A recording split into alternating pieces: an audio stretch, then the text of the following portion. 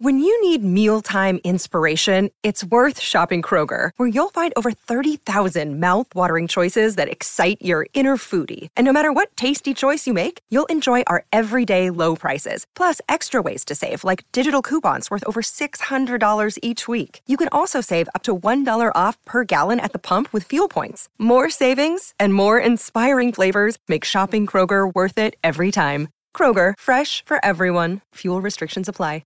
Palmerbet on the edge of the box. Oh, it's a straight-up screamer!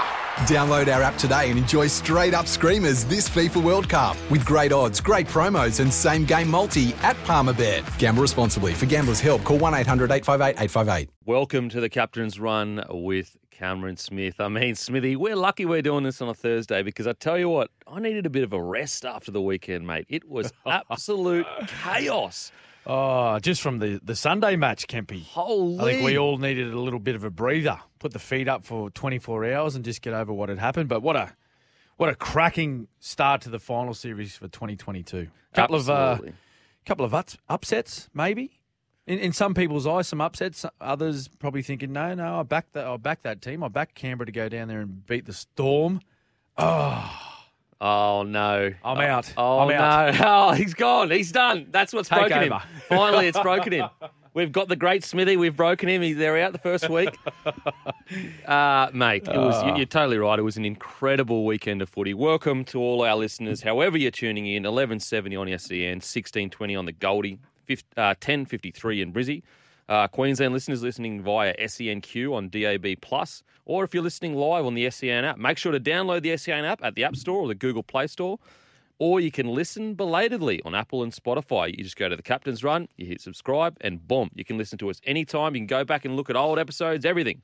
But on today's show, we're going to break down all the recent news, rugby league. We've got the finals week 2 preview, plus your texts and your calls. So give us a call on 1300 01 1170 and you can ask me all of your footy questions or give us a text 0457 736 736.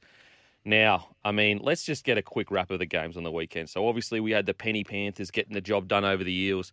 I don't think the score does, I think, reflect a dominant Panthers, but the Eels were quite dominant for the first half.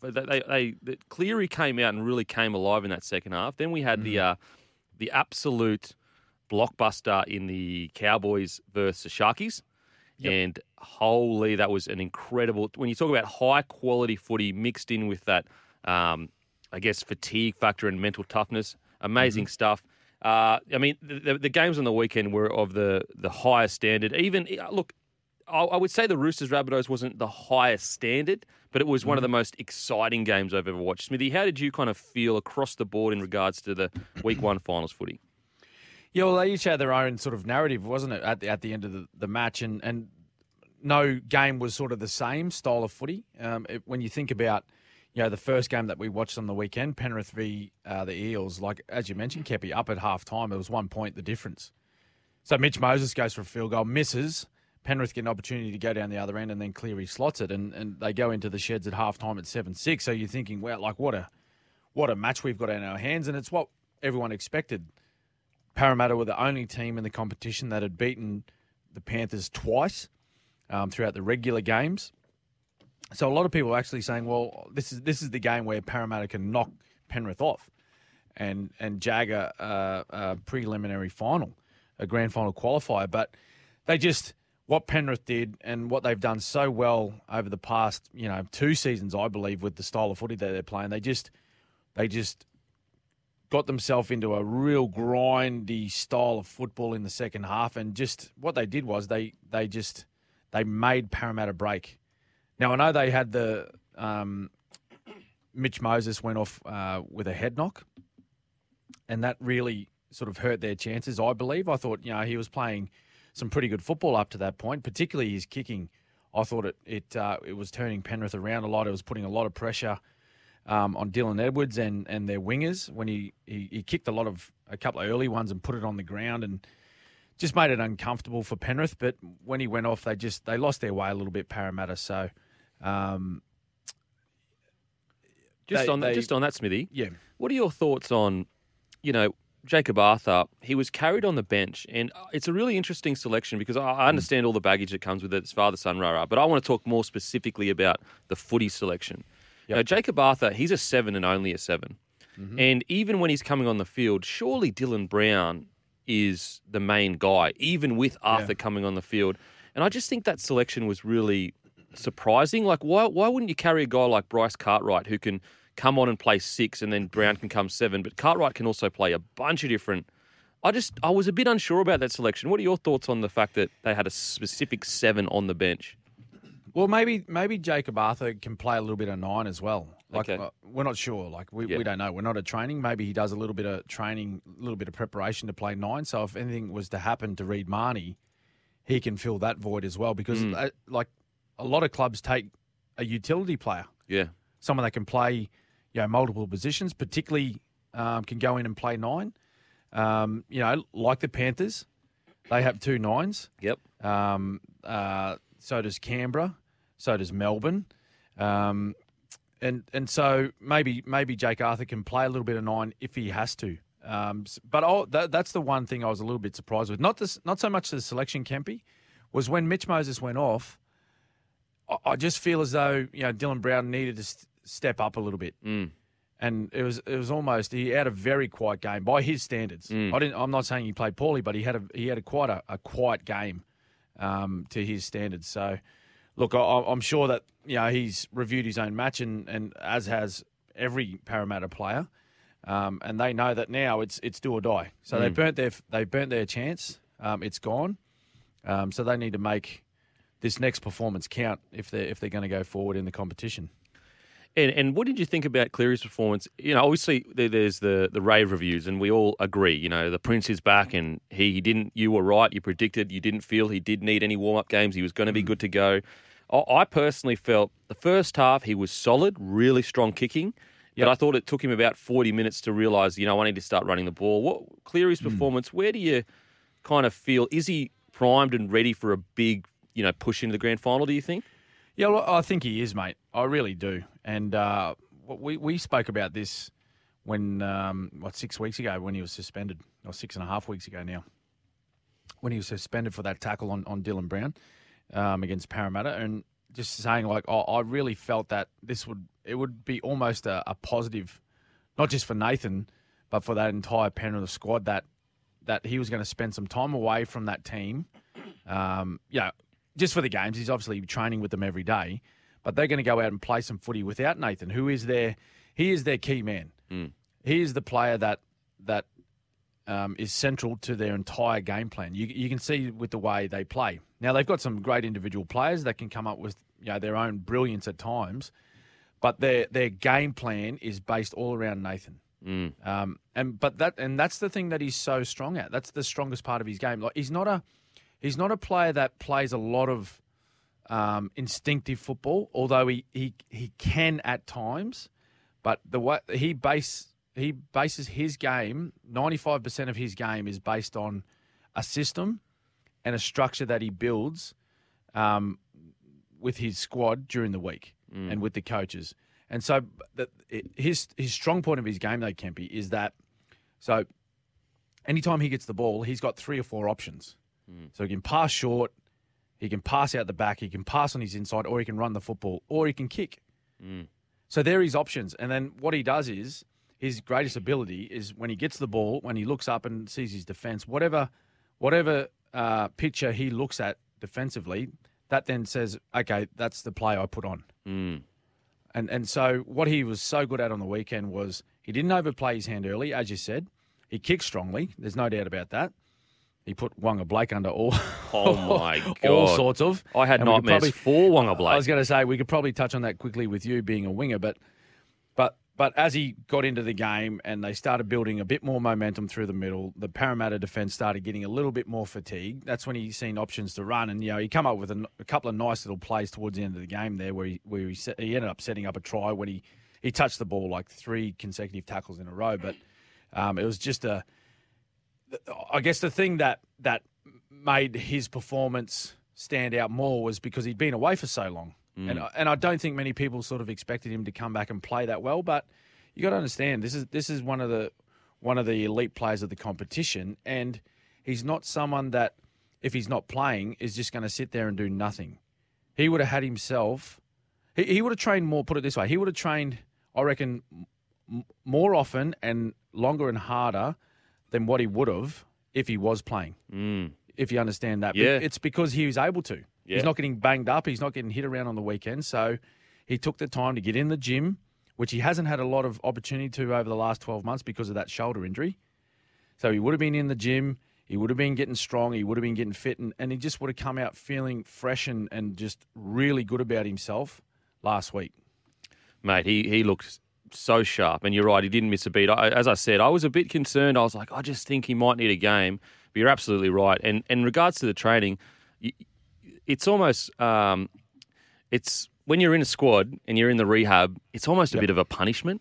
It's almost like it feels like that. It feels like it, even though it's not. But like it's kind of like if you're in rehab, we are going to absolutely towel you up. For a couple of reasons. You don't want to be in rehab, but also you need to be even fitter than you were before because you've got an opportunity here to work on things like your cardio, whether it's your upper body strength, always improving. And Cleary did that. In regards to Wonga Blake, yeah, look, really, really tough night. I will say in Wonga Blake's defence, and although I think, as a winger, you've got to do your job, and unfortunately he didn't, he hasn't played that much wing. He's mainly been a centre. Yep. It's interesting because it doesn't really get, I guess, talked about as much as I think it probably should, and that's probably because I'm a winger. But catching those high balls, that's a specialty. That is not an easy task, and I think some fans don't realise the amount of time and effort goes in to wingers in training that. We had full sessions for kicking and catching. Sometimes they might go an hour before. We would rock up an hour before everyone else, and we would literally just be catching for an hour over and over and over. Me personally, whenever I got under a bomb, I would say to myself, because sometimes I feel like when I see a winger drop a ball, it's because they're thinking about everything that's going on. Oh, what's the kick chase doing? Am I about to get smashed? Is the crowd... What's going on? I used to say to myself, you're going to get smashed. Yes. It doesn't matter. Yep. And then it would just take that out of my mind of okay, you've got to be willing to... in my debut, I remember when I scored a try on my debut, it was a kick return try. And it was a chip over the top and it bounced in that no man's land. Yep. And basically... So you got to commit yourself. Exactly. And so before I started running, I said, I don't care if I get knocked out. I'm not changing my line. And it worked for me. And I think some of the... that's something that wingers, you can kind of get in your head. You say, take out of your head what possibly could happen, like getting knocked out, whatever, and just think of the ball. It sounds simple, but I think Wonga Blake, if he plays winger more often, I think he'll slowly get better at that. In regards to the Eels' performance, the second half completion rate was just unacceptable in a finals game. What did you feel of the second half of the Eels? Yeah, and that's partly due. Sometimes you got to have a look at the opposition as well, Campy. You can't just go, oh, look at, geez, they were bad, the Eels. Sometimes you got to look at the opposition and go, they were very good. Yeah. They were very good. They did all the little things really well. And again, we go back to the kicking, they were kicked to death. The difference in the kicking games was they were poles apart, particularly when Moses left the field. And so what they did was they were just constantly under pressure. And so what pressure does, pressure brings mistakes more times than not. In those high pressure games like semi-finals and a game like that one, a qualifying final to put yourself into a prelim, it brings pressure because you go searching. You go searching outside of your game plan. You go searching for things that you haven't practiced all week, and that's when errors occur. So they had a low completion rate, and they were just under the pump the entire time. So, for Eels fans, I'd like to see them bounce back. Imagine being an Eels fan and they go out straight sets. Oh. Straight sets. Oh, mate. We'll get to it in the preview because there's a lot to talk about in regards to, what are the ramifications? Because they have to make a prelim. They have to because they're on. They've been kicked across to the other side. They should beat the Raiders, and that's not the Raiders are going great, but the Eels are a premiership. Yep. Well, like we're talking about, some of the things they didn't do so well and whatnot, but three guys I wanted to give a rap to, though, Kempy, and we speak about these guys a lot, so you might agree, but Regan Campbell-Gillard, again, fantastic. Junior Bolo, and I thought Ryan Madison was strong as well. Absolutely. Like the amount of work and a lot of the tough carries that they had were just, like they tried their absolute hearts out for the Eels last weekend, and they were coming up against a very good forward pack in Penrith too, like full of representative players. RCG at the moment for he'd be, if not, he'd be equal form front row of the competition. With like a James Fisher-Harris. Tarpanay. Tarpanay. You'd probably throw, the Lodge, Hargreaves combination in there as well, but those guys are gone. There's no secret as to why these teams are still a part of finals. It's because they've all got their big boys, their starting props are all in good form. So like people tend to look at the fullback and the halfback, and they're all they're the key players. Look back on a lot of premierships won by teams over however many years you want to go back, and you look at their starting props and the form they take into that final series. More times than not, they'd be the best props in the comp. Yeah, for sure. Absolutely, I agree. In regards to RCG and even the Eels forward pack, if you go back and watch that game. The Eels forward pack, in my opinion, won the first half, and they won the field position. And you only win field position with two things: kicking and your forward pack. Usually, now obviously sometimes the game has changed and wingers can get you there, but it's mainly the forward pack. And I thought the forward pack, especially in the first half, were absolutely outstanding for the Eels. It's just about the 80-minute performance for me with the Eels. If they can get that same discipline for 80 minutes, they can really... I mean, look, it was 7-6. Like, it was 7-6 going That's right, at half time. They were there, yeah. They were right there. So, anyway, we're going to head to a break. Give us a call, 1300 01 1170. Ask us all your footy questions about the finals, about, players laying down, about head highs, about sin bins, whatever you want. Also, give us a text, 0457 736 736. We've got 1,000 texts here. But after the break, we're going to give the review of Cowboys versus Sharks, an absolutely epic encounter. You don't want to miss it. Welcome back to the Captain's Run with the great Cameron Smith. Give us a text 0457 736 736 or give us a call on 1300 01 1170. We've got a call here. We've got a call from Ben. Ben, you there, mate? Yeah, mate. Gotcha. How you going? How you going, fellas? Very good, thank you. Yeah, good. Hey, just about the whole bunker situation and on field. Why don't the NRL look into adding 2 more touch judges?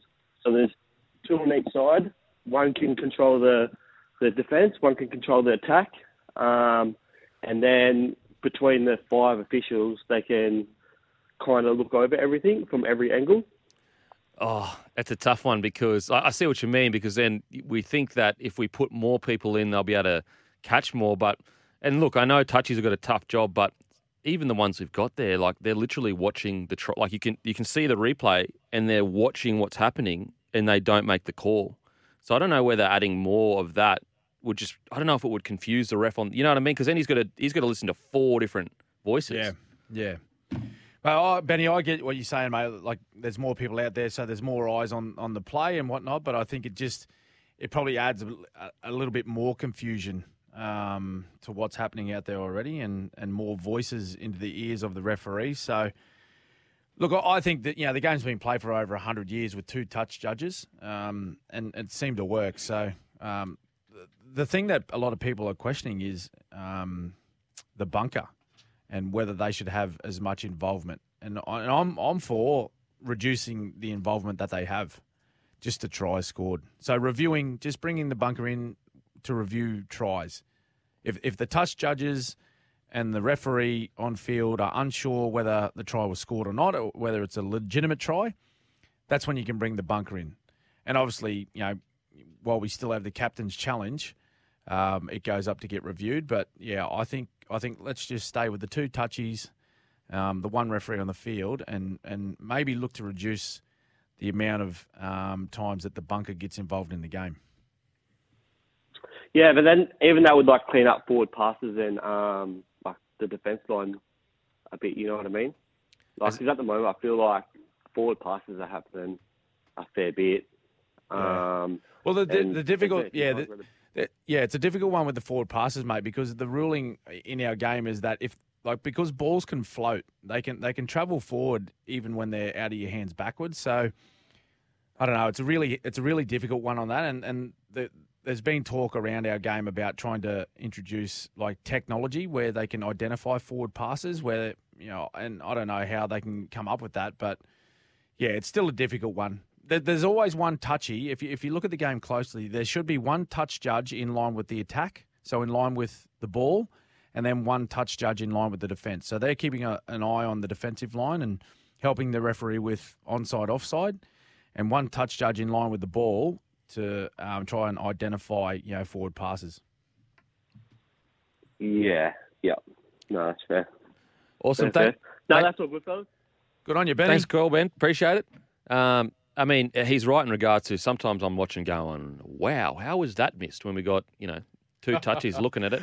Well, you know what, Kempy? I'll tell you why it's missed, because they know there's a bunker there now. Yeah, so true. And they just get involved. So they just go, I don't know. Go upstairs. Yeah, just rely on the bunker. Yeah, they just go upstairs and they'll check everything. They'll go back 400 plays before and they'll check everything and then go, righto, back down here, boys. Now, we've got another call. Reese, you there, mate? Hey, boys, how you going? Reese, how are you? Good. You got me? Got you, brother. What do you got?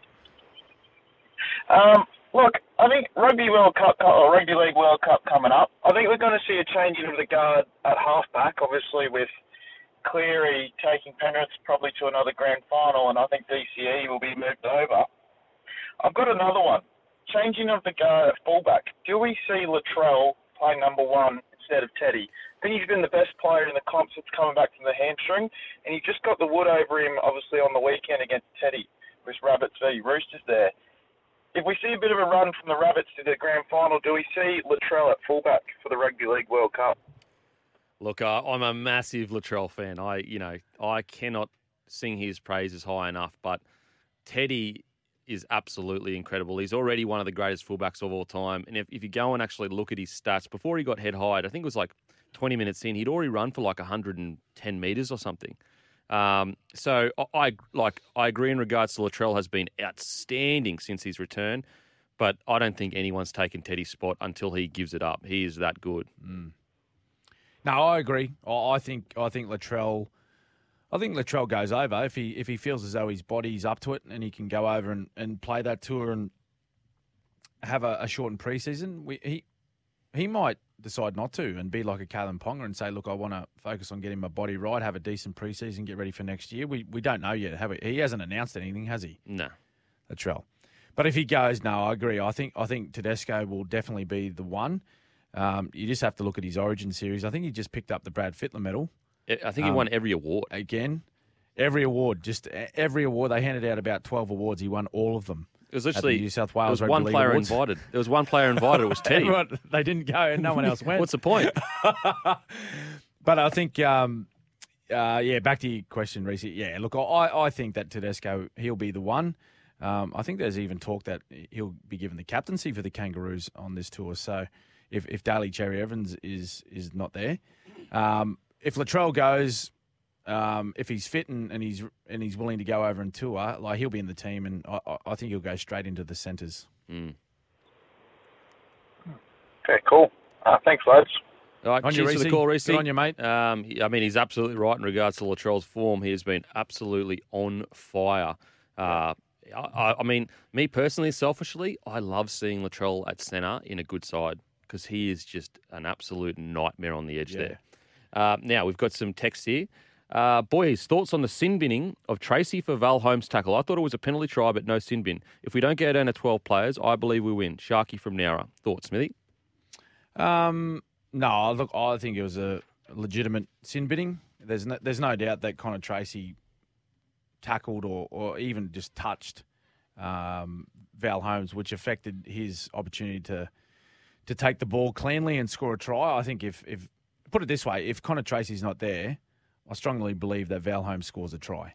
So, that was deemed a foul play by Connor Tracy, and he was put in the bin. The one thing I felt that was, I I was a little bit unsure of was that the Cowboys opted to take the 2 points. In the end, it was a great play because Taumalolo ended up scoring with 15 seconds left on the clock, and then Val Holmes kicks the conversion after the siren to level it up at 30-all. But when they took that too, I thought, oh, geez, you're still leaving yourself a converted try short. Mm. Would you try and go for the points now when you know they're down a man? And you've got field position. But in the end, it worked out for them. It was a brave call, but they backed themselves, and that's the style of football that the Cowboys have been playing all year. Is that they've played with confidence. They've played backing themselves and backing each other, and it paid off for them this week. Now, we're going to head to the news. After the news, we've got a review of that incredible match between the Cowboys and the Sharkies. Welcome back to the Captain's Run with the great Cameron Smith. Make sure to give us a text 0457 736 736. We've got 1,000 texts to get through. We'll get to them, don't worry. And also, give us a call on 1300 01 1170. Give us a follow on Apple and Spotify, the Captain's Run, or download the app, SEN, app on Apple Play or Google Play Store. Also, give at SEN League a follow on Instagram. It's the best in the business. It's got all the biggest personalities in rugby league, all the best analysts in the game. So make sure to give at SEN League a follow on Instagram. Now, let's get to one of the, I think it'll go down as a famous finals match that a lot of people remember. The Sharkies versus the Cowboys. Now, talk about it. This game had everything. It had drama. It had mental toughness. It had big hits. It had silky play. It had, two Cinderella story teams that a lot of people didn't even expect to make the 8, let alone be second and third. How did you see this game playing out, Smithy? Well, it was a bit of a seesawing game, wasn't it? Where early on it looked like the Sharks were on top, and then the Cowboys would find their way back, and then it seemed like they had a lot of momentum, but then the Sharks were able to wrestle it back off them also. And the crowd was, I'll tell you what, there was 12,000 there at PointsBet Stadium at Cronulla on the weekend, but it felt like 25,000, 30,000. They were going absolutely mental, particularly when the Sharkies boys were up and about and they were scoring tries. And when Andrew Fafita got on the field, they all went nuts. But it was a very entertaining game of football. And this is what I was talking about at the start, mate, where we've seen very different games of football throughout the opening weekend of the finals. The concern I have for both of these sides is that they each conceded 30 points. That's the thing, and some of the tries that were scored, in the manner in which they were scored were, I think there'd be a few alarm bells, particularly for Craig Fitzgibbon, who. His team are playing this weekend, so they got a short preparation. At least the Cowboys, Todd Payton goes away. They do their review. I think the Cowboys actually were given 2 or 3 days off when they returned to Townsville. I think they only just started training yesterday. So it's given them at least, and their coaching staff, a few days to look at their match closely and go, right, this is the things that we weren't great at.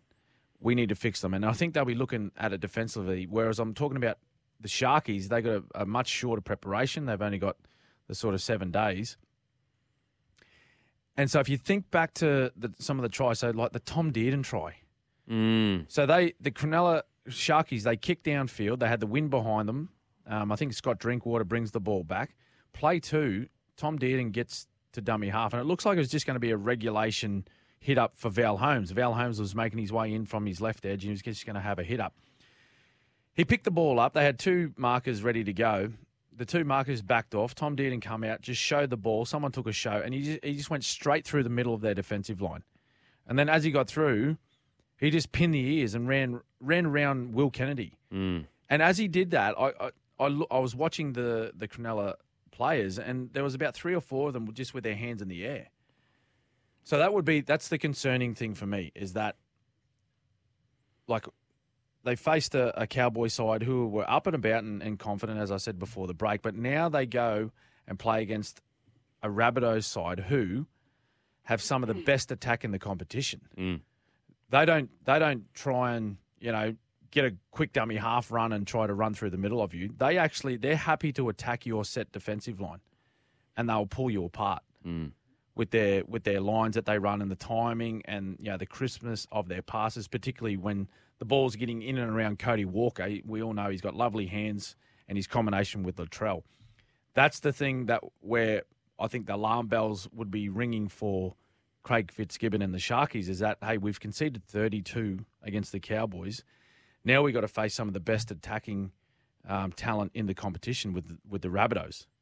Do you think that they need to, because you don't want to be changing defensive systems now because you're so far into the season, it's worked for you really well. But when you look at the Dearden try, you look at the Taumalolo try, that's all about spacing around the ruck. And do you go into this game going, you know what, maybe we need to tighten our spacing up a little bit and basically say to Rabbitohs, look, if you're going to score, it's going to be around us rather than through us? Yeah. Well, they're just adjustments, and they need to be, as I said, they need to be made quickly. Like, you don't go changing your entire defensive system because, like, to their credit, they've been one of the strongest defensive sides in the comp, the Sharkies. It's where they've made a lot of improvement throughout the season. But what I was saying was some of the tries that they conceded on the weekend, they were just that's just not up to finals defence. That's not going to cut it come week 2, week 3, and even if they are lucky enough to get to a grand final, it won't be good enough. So like they face the Rabbitohs this week. If they progress through Kempy, like they then face Penrith. Oh my God! Who again they're a team that are very patient. And they wait for their time to strike and they pick you apart. So you need to be on. Like, I think a lot of their preparation this week will be, I'm saying 75% defence, getting their defensive game in order to be able to compete against the Rabbitohs. And how do you see the Cowboys sitting? Because, they also conceded that amount of points, yet they've gone through. Is it almost not a scary, but a worrying thing where they may go, well, we got the win, so it kind of paints over those cracks that may have appeared? Or what do you think they're going to do? Well, I'd like to think not. No, I'd like to think not. I think what the important thing for the Cowboys is to enjoy this victory and enjoy the week that they've presented themselves with no game this weekend. They get to sit down and, as I said, review that game closely because they do have a week off. There's no reason to sit down and start planning for okay, if we play this team, if we play that team. Hey, the thing you need to do is just get your own house in order when you've got the week off. Let the game play out tomorrow night between Parramatta and the Raiders, and by 10:30 tomorrow night, you'll know who you're playing, and then you start planning for that particular opposition. So the first few training sessions of this week, I believe, will be just a chance for these players to freshen up a little bit, maybe put a little bit of work into them. Just to keep the legs ticking over and so that they're ready to go. But certainly I'd be looking at a couple of the things that they weren't so good at, and I'm sure Todd Payton would have mentioned conceding 30 points last week. It won't cut it next week. It just will not cut it in a prelim. And you've had a bit to do with Scotty Drinkwater. 11 tackle breaks, the match-winning play, and we spoke about it off air. The brilliance. The game is on the line to send Nanai on a short line with Taumalolo in a tight block. Scotty Drinkwater, what's it been like to see his development since going to the Cowboys? Well, it's fantastic, and I'm glad he's got the opportunity now to play in such a big match at home. It's the first time that the Cowboys are going to be hosting a prelim final, a grand final qualifier. So it's great for the club, it's great for the region, but for Scott Drinkwater, who, he joined the Melbourne Storm as a young man, and he really he had to bide his time to even get an opportunity to play first grade, just one game, because he's loved playing fullback. I think he played mostly halves growing up, but he was never going to play in the halves or fullback at that starting spot at that point in time, given Cooper Cronk was there and Billy Slater playing at the back. So it was going to be a tough job to try and crack that. But he got a couple of opportunities when I think the boys may have been injured or playing representative football, and you could see he had a lot of quality about him, and a lot of his quality in his game was things that weren't necessarily coached into him. It was just natural ability that he had. And then he had a string of injuries, and one really unfortunate one where it looked like he was going to get the nod to play fullback for us when Billy Slater decided to retire, but he actually tore his pec. So he sat out nearly an entire season. Yeah, wow. He then moved to the Cowboys. And so for me, having known Drinky for quite some time before he's moved to the Cowboys, it's great to see a young guy get an opportunity like this. And he's made such a difference. Like, he wasn't even in the team at the start of the year, Kempy. Wow. You know what I mean? Like, Hamiso Tabuai-Fidow was the number one. Drinky was not even in the side. I think he might have played off the bench a couple of games, and then sometimes he was like 18th man or something. And then it wasn't until the Hammer picked up an injury. I think he might have picked up a leg injury or something, sort of a third of the way through the year, and then Drinky got in, and he has not looked back at all. And he's been so good. Like, I called that game, and I seen him working his way in, and I thought, well, if the Cowboys are a chance here, Scott Drinker's got to get the ball in his hands, and he'll create something. Whether he beats a couple of tackles and scores himself, or he's involved in a play, and he was. They put on that beautiful play that you just mentioned, where he had an option runner in Jeremiah Nanai, and then I think Chad Townsend was out the back, and they just sort of they hid Jason Taumalolo, who played one of the most, you talk about Nathan Cleary and his performance. Like, Taumalolo, he ran for 270 metres, made 40 tackles. Like, he was pretty good. He's Not pretty bad. good. Not bad at all. And he scores with 15 seconds to go, So they backed themselves. They didn't panic. They thought, this is a play that we've practiced all week. We believe it'll work against this team. They put it on. He scores with 15 to go, and then Val Holmes does the rest. Mate, it was incredible. Just a quick shout out though. I think it was Cam McInnes. He nearly got Taumalolo. It would have been one of the all-time tackles. Yeah. Again, and that's what finals are all about. Those big plays, and you're putting everything on the line. And Cam McInnes, like, he is one of the unsung heroes of that footy side this year. He's come back from a serious knee injury. And he was, again, he tried his absolute heart out on the weekend for the Sharkies. So watch Cam McInnes to be in the thick of it again this weekend. Now, we're going to head to a break. After the break, we're going to get to one of the craziest matches I've ever seen in my life. Well, we'll get to that after. Apologies, Smithy. I wanted to kind of just brush over your heartbreak, but unfortunately, we're going to have to go through your heartbreak. So after the break, we're going to be talking about Storm v. the Raiders. Welcome back to the Captain's Run with Cameron Smith. Make sure to give us a call, 0457 736 736. I don't know what happened there, Smithy. Just a mind blank. Mate, mind blank. It's all good, mate. 1300 01 1170. Look, we've got some texts here, so we're going to get through them. Speaking of bombs, Smithy, whose idea was it in Origin to put up the bomb and absolutely annihilate Kurt Gidley at the back of one of my favourite Origin memories, even though I'm a Blues fan? Oh, yeah, that was unfortunate. No, so what happened was Steve Price got knocked out, and there was a little bit of happening. Someone ran over and grabbed him while he was knocked down on the ground, and we didn't really think too much of that incident. So we kicked it for touch, and it was like 3 seconds to go. The siren might have even gone, and we were like, "What do you want to do?" And Lockie come over to me. He said, "Mate, just give it straight back to him." So I thought, "Oh, well, I'll put up like a bomb." But I think after the match, he said, "Nah, I wanted you to just like chuck it to him, so then we could go and just hit someone that was like 5 metres away." I ended up putting a bomb up, and it went down to poor Gids. Like, oh no, Kurt Gidley. Mate, Gids is one of the most best blokes you'll ever meet. He's a champion, and should have been a Queenslander actually. Anyway, it went down to him, and like he just got swamped.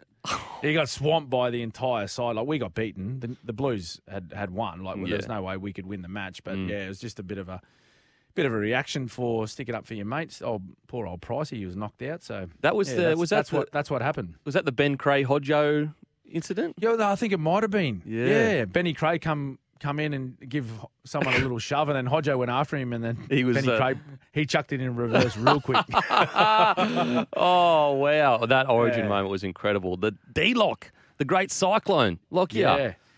Yeah, game 309. Well, I think we may have been looking for a whitewash, but New South Wales, they played well and beat us. So, yeah, that's the way it ended. It was scenes, though. Scenes. Oh, absolute scenes. Now, we've got some more texts here. Beak and Smithy, just wanted to get your thoughts on Dragons signing Jacob Little. Do you think the writing is on the wall for McCulloch? Is it a step in the right direction for the Saints? Love the show. Keep it up from an optimistic Dragons fan. I'm not too sure if the writing's on the wall. I think maybe they're just bringing Jacob Little down there. He's a little bit younger than Andrew McCulloch. I know Andrew McCulloch and Anthony Griffin have a wonderful relationship. So I feel as though if Hook, Anthony Griffin, as the coach of the Dragons, felt as though it was the best decision for Andrew McCulloch to finish, I'm sure that conversation would have been had by now. I'm sure of it. Yeah, it's an interesting one, mate, because there has been reports coming out, McCulloch considering retirement. And when I see that, sometimes I go, where's that coming from? Is he getting, and look, no evidence for this, but sometimes it is the case. Is he getting pressured to move on, or what's going on there? Well, sometimes, you'd like to think they're not pressured, but unfortunately, it's just a part of the industry, Kempy, where, the clubs are dealing with salary caps, and they're also dealing with, fans and sponsors and, members that want results. And if they feel as though that something needs to be changed in their squad, and sometimes, unfortunately, it's champion players like Andrew McCulloch who are getting on a little bit in their career, they feel as though that is the change that needs to be made. So if he's had a conversation with Anthony Griffin, he's certainly not the first person in rugby league history to be spoken to by the coach about, maybe considering the thought of finishing their career. He's absolutely not the first person that would have happened to. For sure. So you'd rather that. Look, to be honest, Kempy, I would rather my coach come to me and say, hey, mate, listen, I think it's time for you to finish.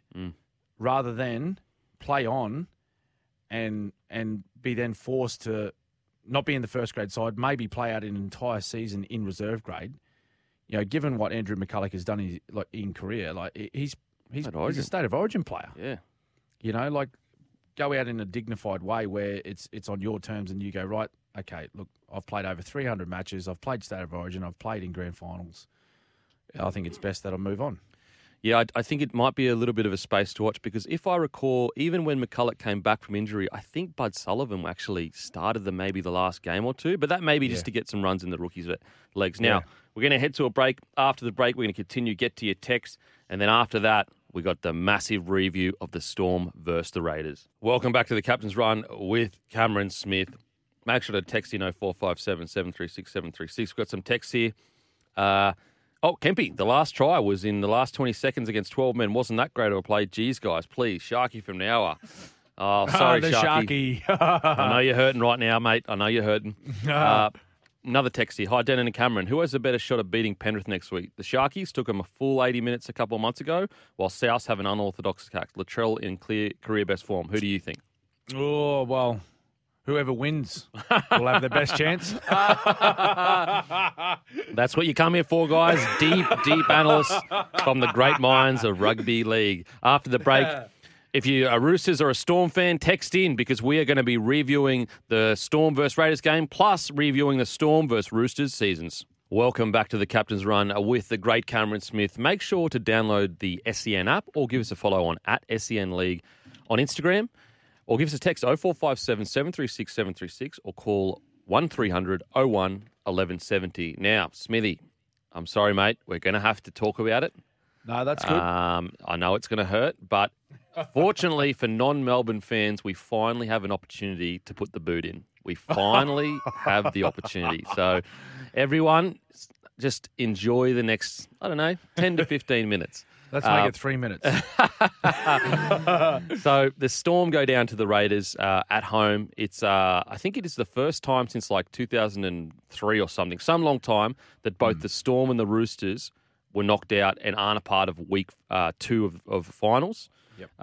So the Storm go out to Raiders. I guess, what do you make of the match, mate? And I guess the Storm as a whole. Well, I think, if you listen to Craig Bellamy after the match, he was really disappointed with, the way the game finished and the way they played, particularly their defence. And I think the term he used was at times soft as butter. So, knowing the way he coaches and the way that he plans that footy side, it's a lot of the game is based around defence. So, just seeing a couple of the tries that the Raiders scored, they were fairly easy tries, from an NRL standard point of view, and particularly finals. And we spoke about that with the Sharkies against the Cowboys. So watching that game, I thought, oh, geez, there was a few signs there where I thought, oh, this is going to be a tough one. And you just know that Canberra are a side that they know how to upset Melbourne. They just know, and I'm not. It's hard to pinpoint why, but they've got a style of footy that they play, and they've got this sort of attitude about them that really gets under the skin of Melbourne players. They've done it for a long time, and I think they've got an outstanding result now. They've built an outstanding result at Amy Park. I think they've won the last 5 there, maybe, Kempy? It's something like that. 4 or 5 matches. Yeah, 5. Yep. So that's the disappointing thing for Melbourne, not just going out week 1 of the finals. It's the first time that they've been knocked out week 1 of the finals since 2014. Wow. And you know what I mean? So, and I'm not trying to gloss over a loss, but if you look at their record since then, I think they've played in nearly from 2015 onwards till this year. I think they've played in every prelim. That's incredible. So 15, 16, 17, 18, 19, 2020 and 2021. Like, this is a footy side that they make playing finals. That's just their business. Mm. So I think it was a bit of a shock for everyone to go, wow, like the Storm, they're out. How good. Like like you said, like most of the non-Storm supporters, they're like, yes, they're gone. Yep. They're gone. They can't create any sort of havoc in the finals now for my teams that are still in. But I think, Craig was most disappointed, and you could see it on his face during the match and after the game. He was most disappointed with the way they finished because they were sending off 4 players that have done so much at that footy club. Now, Brandon Smith, he spent the least amount of time at the Melbourne Storm out of the 4 of them. And when I say 4, it's Brandon Smith, Felice Kaufusi, and the Bromwich boys, Kenny Bromwich and Jesse Bromwich. So the 2 Bromwich brothers, they joined the club in 2008, where they come in and played under 20s with the Melbourne Storm and progressed their way through into first grade. All 4 of them are premiership players, and I'm thinking that Craig, that's not the way he wanted them to finish their career at the Melbourne Storm. Mm. It really wasn't. But on the other side, you got to give credit to the Raiders. They come down with a game plan that they just, as I said, they upset the Storm rhythm. They found ways to score. They actually scored a couple of pretty decent tries, and one sort of fortunistic one at the end there where it come off. Was it Seb Chris? Come off his noggin. Come off his melon. It was a Falcon, classic Falcon, one of the best all time. To help them progress through, and I'll tell you what, Fogarty had to come up with an amazing kick. At the end there to put them ahead by 8, which really sealed the deal for the result. But, they progress through. They find a way to knock off the Melbourne Storm at home, which is a very hard thing to do. Yeah, look, it's we spoke about it last week, Smithy. It was almost like the one side out of the entire 8 that Storm didn't want to play. I mean, again, there's no sides they don't want to play. But, like, in reality, if there is one side that if you were betting on, it would literally be the Raiders, and they're the ones that come 8th. It's the Raiders that seem to have some, I know Ricky and Belichick are friends, but always there's just like there's a friendly competitiveness between them two. Very competitive blokes. Yeah, they're let me tell you, they are good mates, but they're not friends game day. No, definitely not friends game day. They are ultra competitive, and they always want to get a win against each other. But yeah, Stick's got he's got the wood over Belichick of recent times. Now, this is going to be, I guess, tough to talk about because, you're an ex-Storm player and you know these boys. And this is not to be, these guys, those 4 blokes have been incredible players. But the concern I had for Storm coming into this year was I just felt their forward pack's depth was a bit light.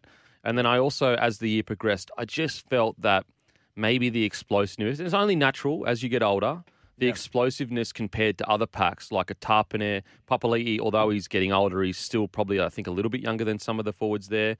Yeah.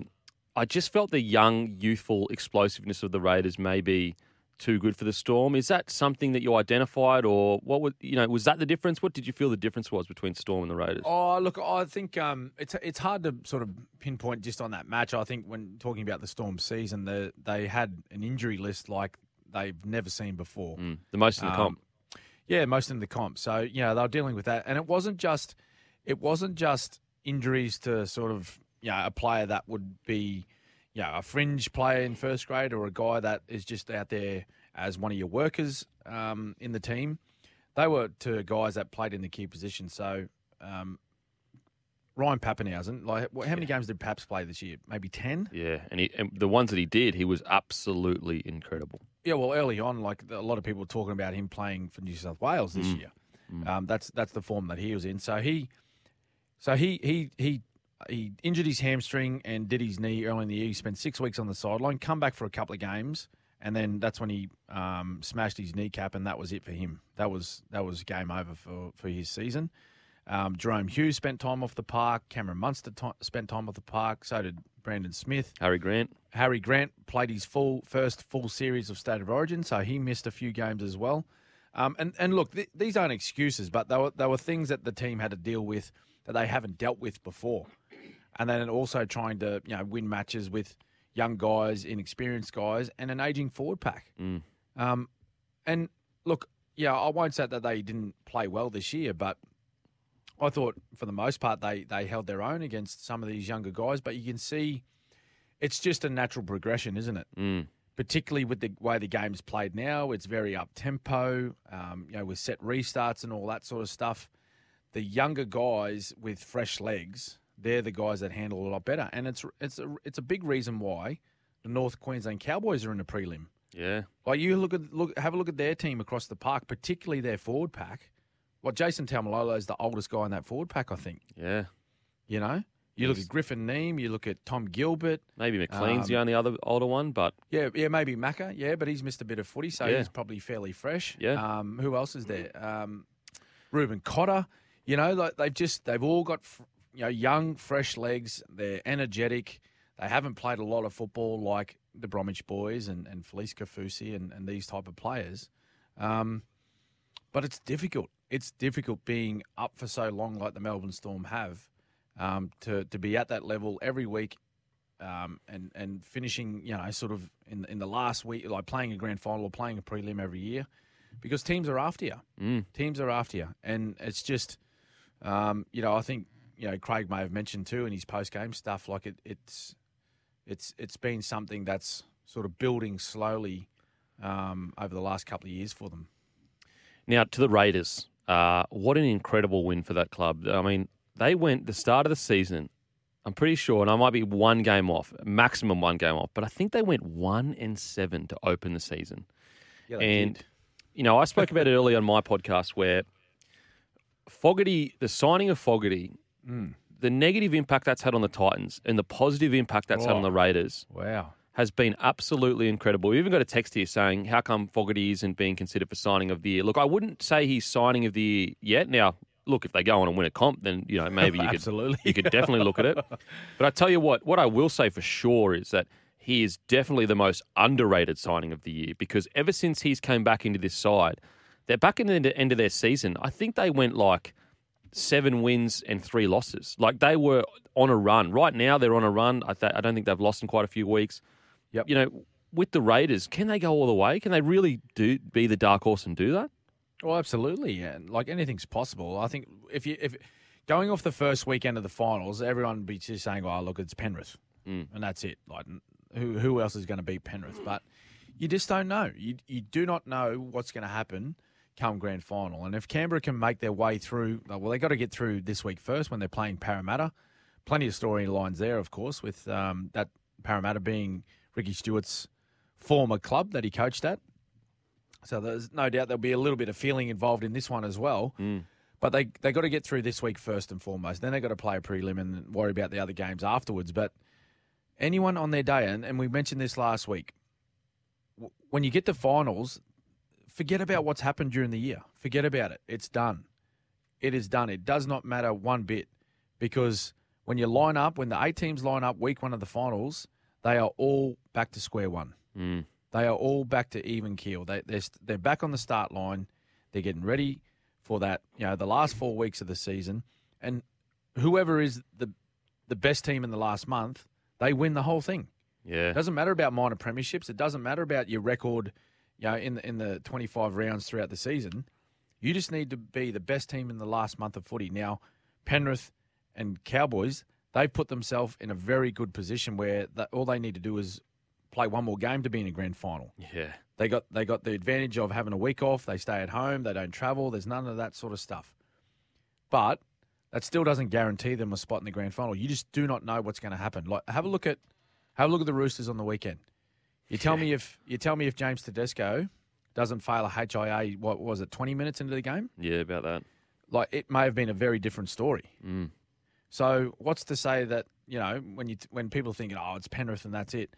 Let's say Penrith play a prelim, and I'm not trying to at all put any sort of put the mocker on Penrith here at all, but let's say one of their key players gets knocked out in the early exchanges and fails a HIA and goes off the field, and that's it. You do not know. It's not like the old game that we grew up watching where you cop a whack and just, mate, you'll be right, stay out there, we need you. No, that's it. Like, there's independent doctors involved. Mm. So many things can go into winning a premiership these days. And a lot of it is luck. A lot of it is the amount of work you put in, the effort and the commitment to your game plan. But, most certainly the Raiders, on their day, they could go all the way. Yeah. I mean, just quick, before we head to a break, just a quick shout out to Ricky Stewart's ability to bring that team back together. They lost their main number 9 in their captain Hodgson after a few minutes at the start of the season. They lost their halfback last year in Georgie Williams. These are key players in key positions. He decided to debut a young rookie fullback and replace Charles Nickel-Klukstad, who took him to a grand final. These are key. Jared Croker, he chose to play young rookie centres in Croker's position. These are big outs that a lot of other coaches wouldn't have been able to deal with. So quick shout out to Ricky for that. We're going to head to a break. After the break, we're going to review the Storm season, Roosters season a little bit, but also we're going to talk about the absolutely incredible clash of the Roosters v the Rabbitohs. Welcome back to the Captain's Run with the great Cameron Smith. Make sure to follow at SCN League on Instagram, the best Instagram in all the land. The best page for footy on Instagram in all the land. Now, we've got a text. It's from Steve in St. Mary's. Steve-O. Good old Steve-O. St. Mary's, eh? Cameron, I'd love for the Storm to abandon the colour purple. I find it impossible to match any jeans, and my jean selection is extensive. Maybe a navy blue or a beige. That's from Steve. Thoughts on changing the colour, Smithy? Wow, Steve must get around in the purple Storm jersey a fair bit. No, I don't think the Storm is purple, right? So they're not going to change that. I suggest maybe Steve looks at colour selection for his jeans, his trousers, whatever it is. Maybe like a light blue or even white. Yeah. You know what? I've seen, Kempy, I've seen when, like in my years going over to the sort of North Shore playing against Manly. Yeah. I've actually seen a lot of that sort of combo, that purple lavender top with maybe a white jean on guys over there, like in and around like the Collaroy Long Reef area. Yeah. Seen it a lot. Yeah. So Steve-O, maybe, I know you're out at St. Mary's, they're out a bit west, but maybe go that combo, mate. Take it out west. Mate, Steve, I don't know what you look like, mate, but I reckon you'd look damn fine in some white jeans. Tight, too. Yep. Tight and white. Skinny. Skinny, white, absolutely. Skinny jeans. With the Storm jersey. Yes, absolutely. Straight down the pub. Send us a picture if you want, Steve. Now, let's get on to Roosters v the Rabbitohs. Look, now, this is a really bizarre match because if you actually looked at the rugby league being played, for 20 minutes, there wasn't a lot of it. There wasn't a lot of it. No. It went for about 1,000 hours. There were patches of some really, really good footy. But as a spectacle, this was absolute insanity. What did you think of Roosters Rabbitohs? Well, I sat down with the family actually on Sunday, jumped in the lounge room. I thought, let's just lock ourselves in for this one. This is going to be outstanding. And the you got to take yourself back to Game 3 of Origin this year to even match up any game that's been played, particularly this year, to compare what happened between these two sides on Sunday afternoon. And even throw back to like 90s, throw back to the 80s. And a lot of our listeners, wouldn't have watched a lot of football. We certainly didn't through that time. I may have caught like the late 80s, Kempy, but it was physical. It was rough. And at times, as you said, there wasn't a lot of rugby league being played. There was scuffles, there was pushing and shoving, there was head-high tackles, there's a few little melees here and there, guys on the ground being attended to by trainers, the bunker looking at replays. And to be honest, a little bit into that second half, I thought, mate, I can't watch this anymore. I was just, come on, boys, let's just play footy. And listening to the two coaches post-game, that was really the message from both coaches, is that I'm sure they would have preferred their teams to be just worry about their footy. And they said as much afterwards, just saying, look, I thought, both sides really, they probably let the occasion get to them a little bit too much.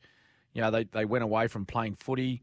And in the end, I think Trent Robinson said that, the Rabbitohs, they handled the occasion a lot better than what his team did.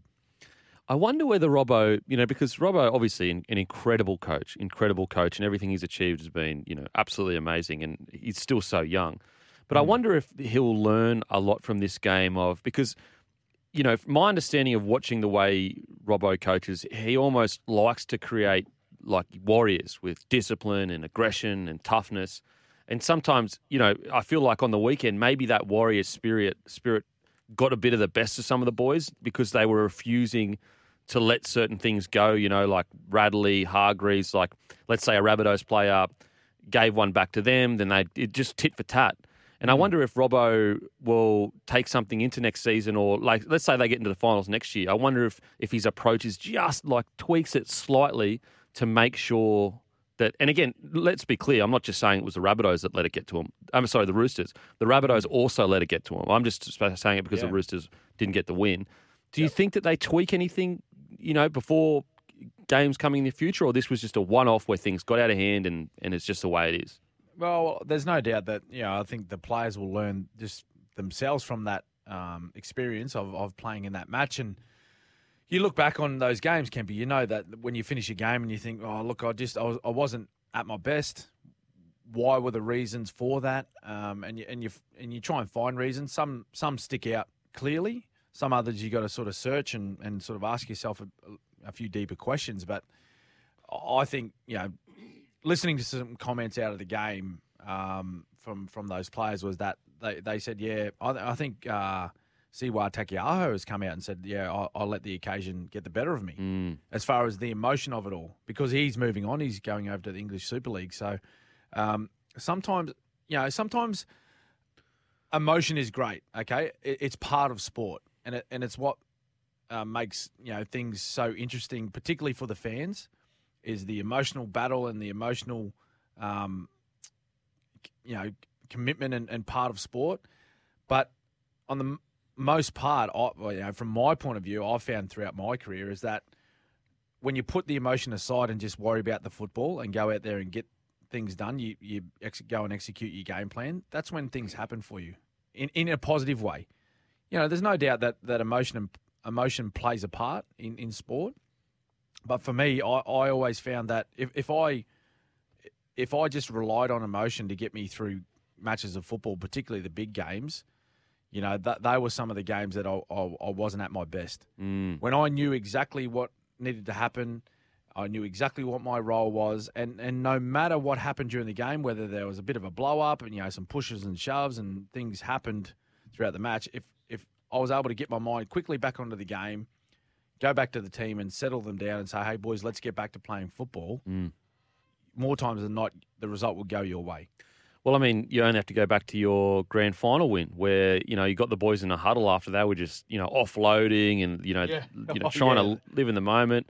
What do you remember, what you said to the boys in the huddle and I guess to bring them back down to, playing good footy? I think you're referring to 2020. Yes. Is that right? Yeah. Yep. In like the dying moments when we lost. Who did we lose? I think we lose Jerome Cheese, Hughes. I think. Cheese went off as well. There's either Cheese. It was Cheese or Jerome that went first. Either one. They both went off in the end. But we were down to 12 men. But we were ahead, and we were ahead comfortably still with only maybe 3 minutes or 4 minutes to go on the clock. So there was absolutely no need to be pushing passes or chancing our arm. We weren't chasing points. We were ahead. We were in a very strong position to just finish that game off. So I remember grabbing the boys and just saying, hey, boys, we don't need to do that. Time and place. Have a look at the situation we're in. We're up by, I think we might have been up by 12, something like that. And hey, boys, just take the tackle. Yeah. Make our way down the field, kick the ball long, defend our set. That's all it was. And that's it. Sometimes you just need a bit of a reminder. Yeah. Because the blood starts to pump a bit. The atmosphere, the crowd are roaring. Penrith are finding their way back. They're playing well. And sometimes that whole sort of the atmosphere and the emotion of it all, it gets the better of you. And your brain stops thinking about what's needed. Yes. You know what I mean? You're just acting on impulse. So sometimes when you just, hey, boys, you just hit the reset button and just go, hey, boys, look, this is what we need to do. This is what needs to happen for the next little period of play. Let's get back to that, get our game back on track. Yeah. Look, it was an incredible spectacle. I enjoyed it as a spectacle, but I think both teams will learn a lot from that. I tell you what, it goes down in that rivalry book as one of the great clashes. It goes in the book of feuds. Oh, mate. Book of feuds, absolutely. Now, we're going to head to the news after the news. We're going to give a quick review to Storm and Roosters season, and then we've got plenty more footy to talk about because we've got some pretty big matches coming up. Welcome back to the Captain's Run with Cameron Smith. Now, Smithy, just a quick wrap-up of the Storm Roosters season. Now, with the Storm, my personally looking at from, trying to analyse next year for them, I just don't know what they're going to have in the forward pack. You've got Big Nelson. You've got guys like Holworth coming through, who's a rookie, a much highly touted rookie. You've got Tariq Sims. But I'm just trying to think, outside of that, do you think they've recruited well enough, or have they got people that are coming through that you're aware of that could step up next year? Well, they've always got a good talent pool as far as their development players are concerned, and Jack Howarth, he was just re-signed this year for a 5-year extension. Wow, on some pretty big money, but he's yet to play NRL. So I'm guessing if they've committed themselves to a young man for 5 years, I'm guessing that he'll see some game time next year. Now he's a centre/back rower, so maybe that's somewhere or someone to they look to.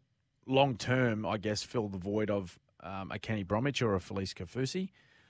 Trent Liero has played a fair few games this year. Yeah, he debuted in 21, so last season. So I'm thinking that he may go into that back row role as well.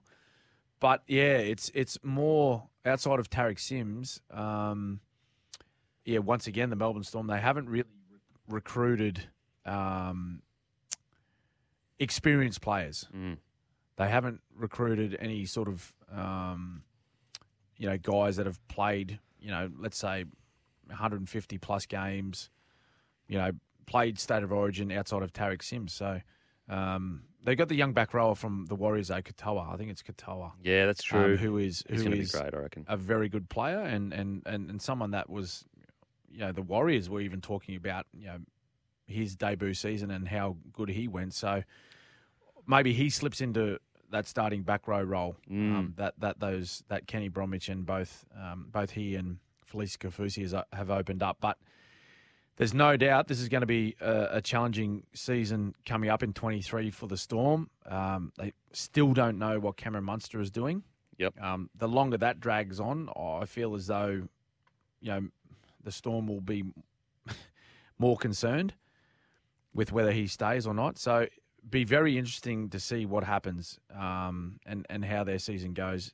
Let's just say after November 1, he announces he'll be joining let's not say the Dolphins. Let's just say he's moving elsewhere. What does that do to their season? Does that create disruption? I hope not, because he's already said that he's committed to Melbourne for 23, and he can go on and play his best footy. Maybe a decision either way. Whether he stays at Storm or moves on, that just eases his mind a little bit. It eases everyone else's mind, and they just get on with their business in 2023.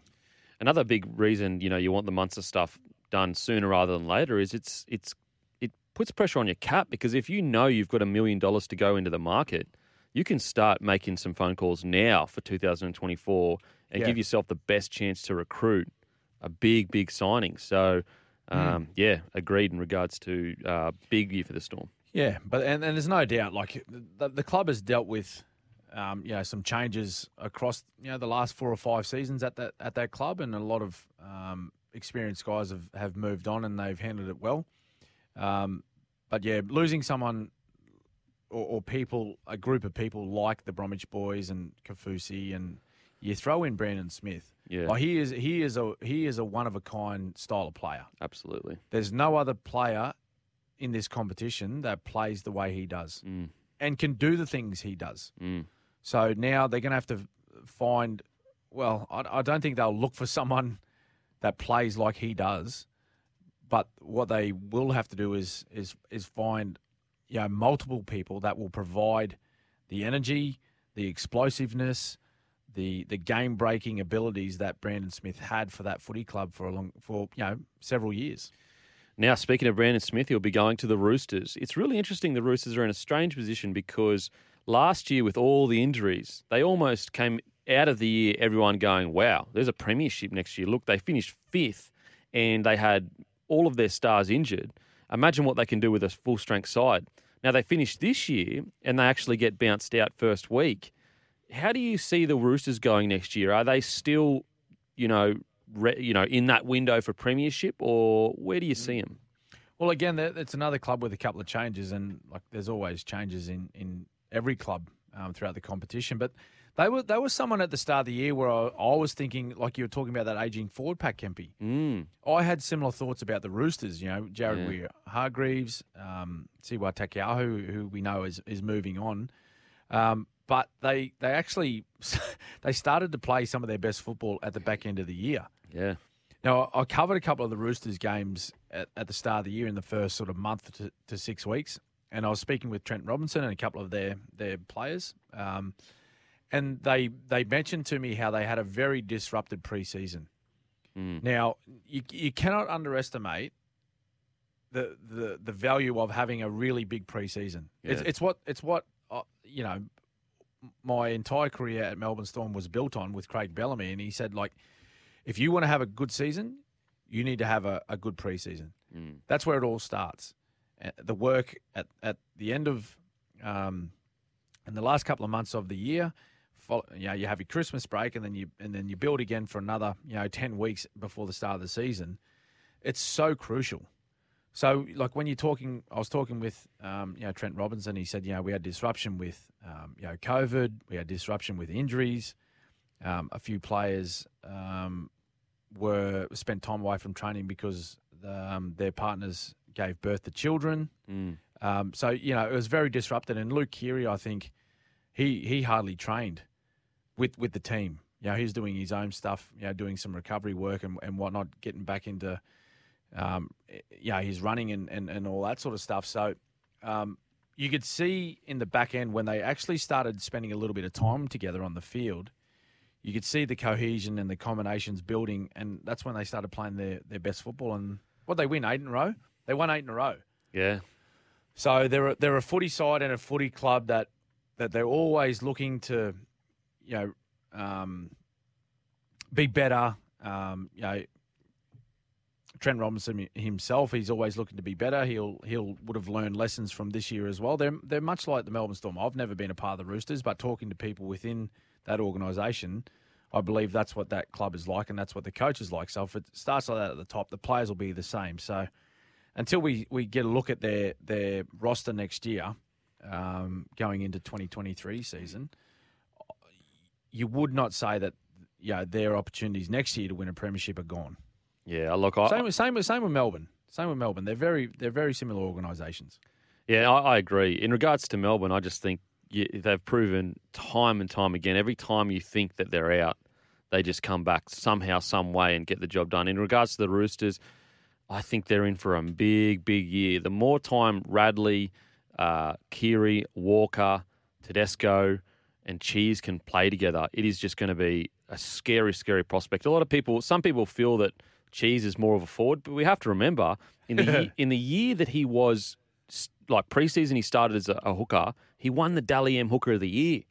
2021. Yeah, 2021 Dally M Hooker of the Year. So when you look at a spine that is Radley, Tedesco, Sam Walker, Keary, Cheese, I tell you what, that's a dangerous spine. So I think the Roosters are in for a big, big year next year. We're going to head to a break.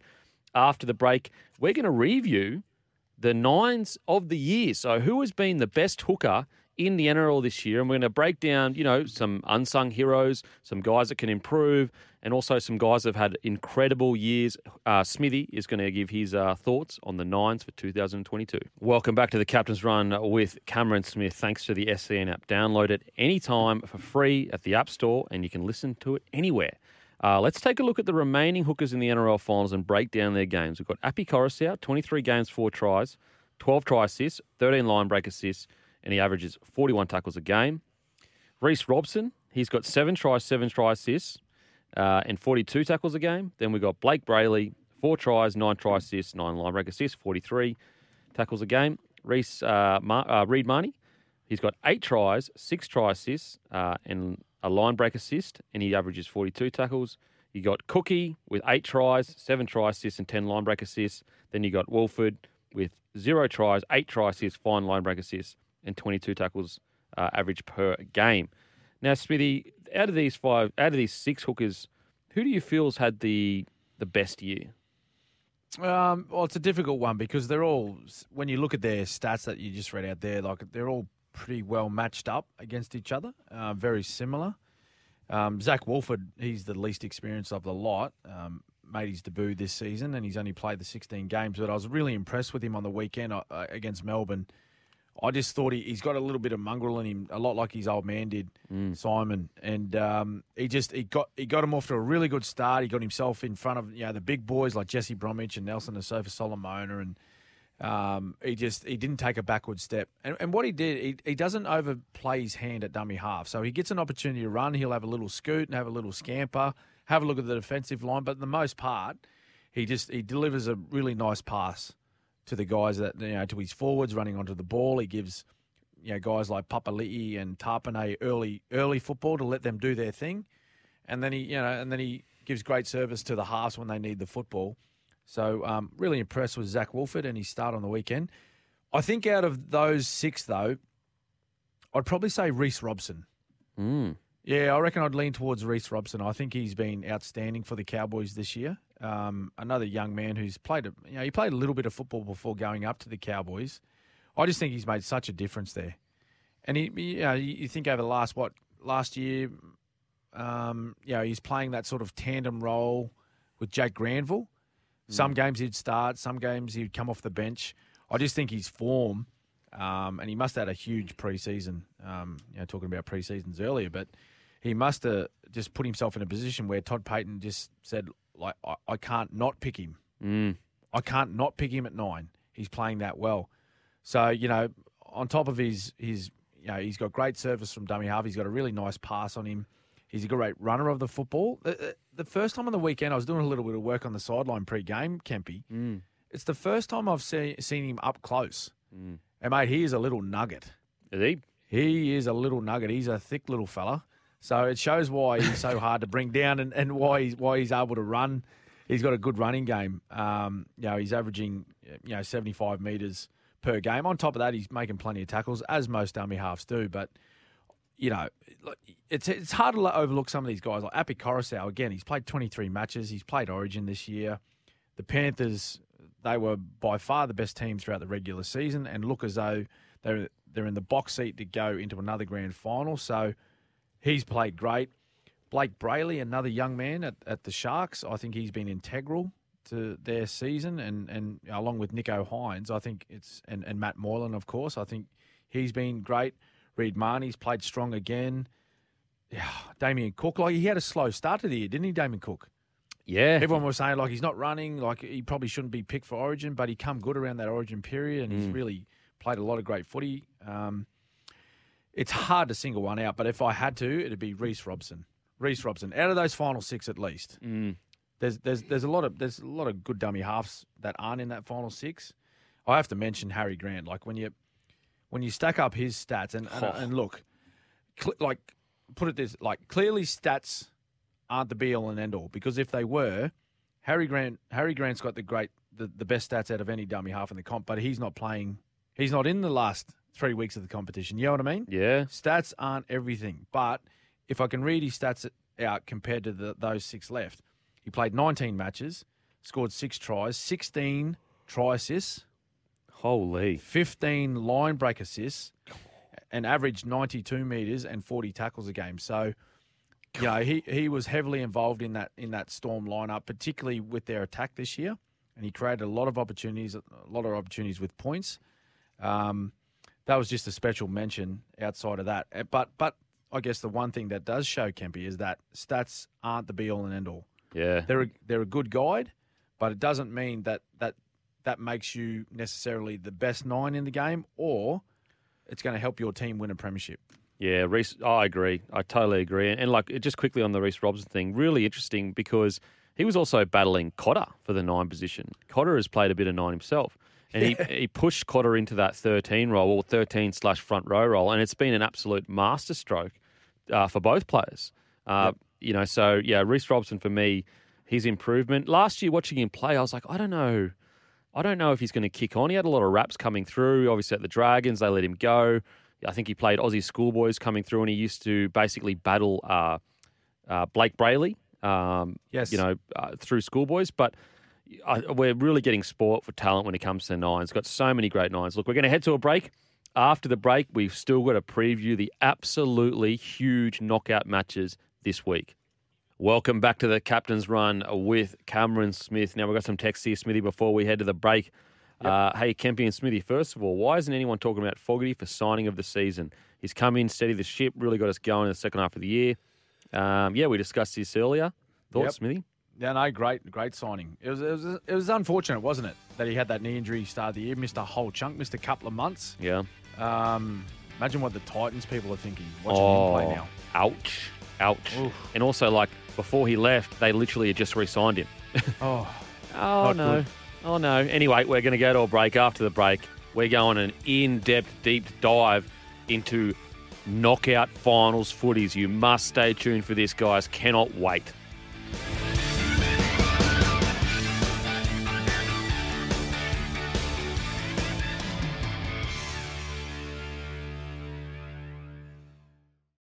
Welcome back to the Captain's Run with the great Cameron Smith. Remember, you can catch up on anything you missed from the show via our podcast, which you can download now on the SEN app, or you can follow us on Apple and Spotify. You just type in the Captain's Run, boom, give her a follow, then you're good to go.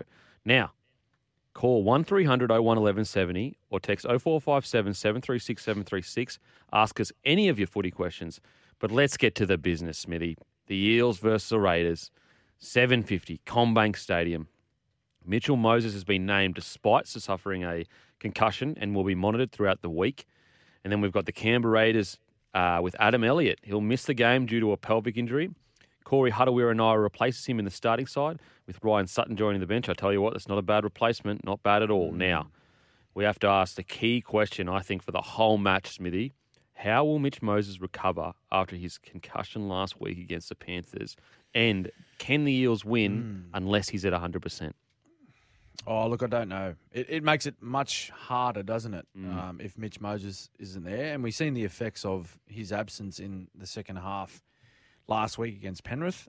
Their kicking game was it was all at sea when he wasn't there, and he's their main kicker. He would kick, I reckon, 95% of their kicks.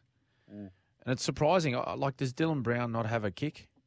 Does he not have a kicking game? I thought he actually kicked the ball okay, but yeah, same. Yeah, it makes it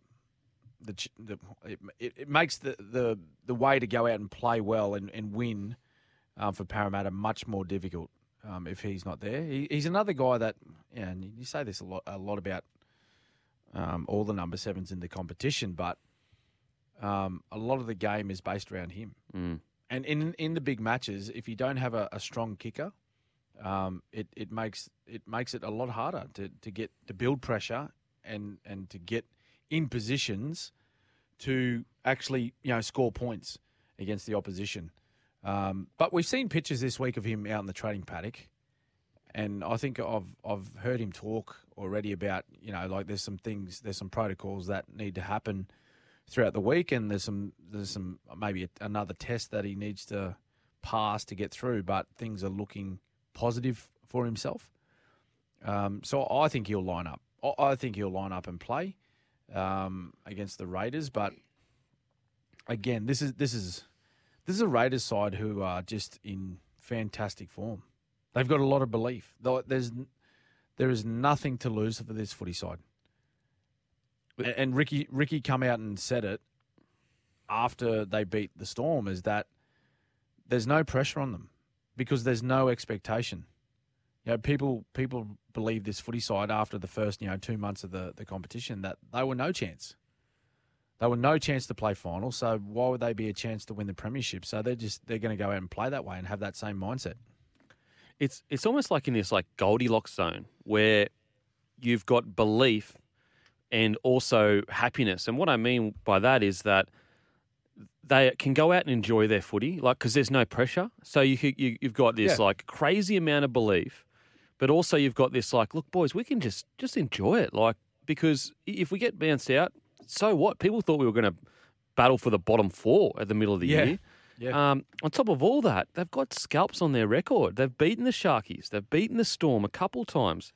They weren't absolutely dominated by the Panthers. Obviously they lost, but they weren't completely out of it. So I agree, mate. I think the Raiders are in a very, again, it's like a Goldilocks zone between pressure and enjoying your footy. Sometimes, teams can go out, and if there's too much pressure, they forget to have fun. And it sounds so, cliche, have fun playing footy, but sometimes it becomes a bit of a job instead of it being realising that I'm actually enjoying every minute of being on this field. Yeah.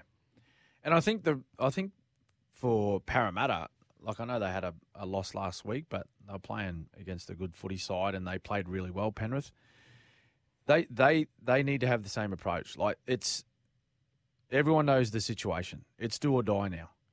So you can't afford to go into this match, tentative or second guessing yourself or worrying about the result. The result will take care of itself if you go out there with the right attitude and play well. That's the mindset they need to have. Just have an understanding and acknowledge that, hey, boys, this is it for us now. Okay, the second chance is gone. Well, sorry.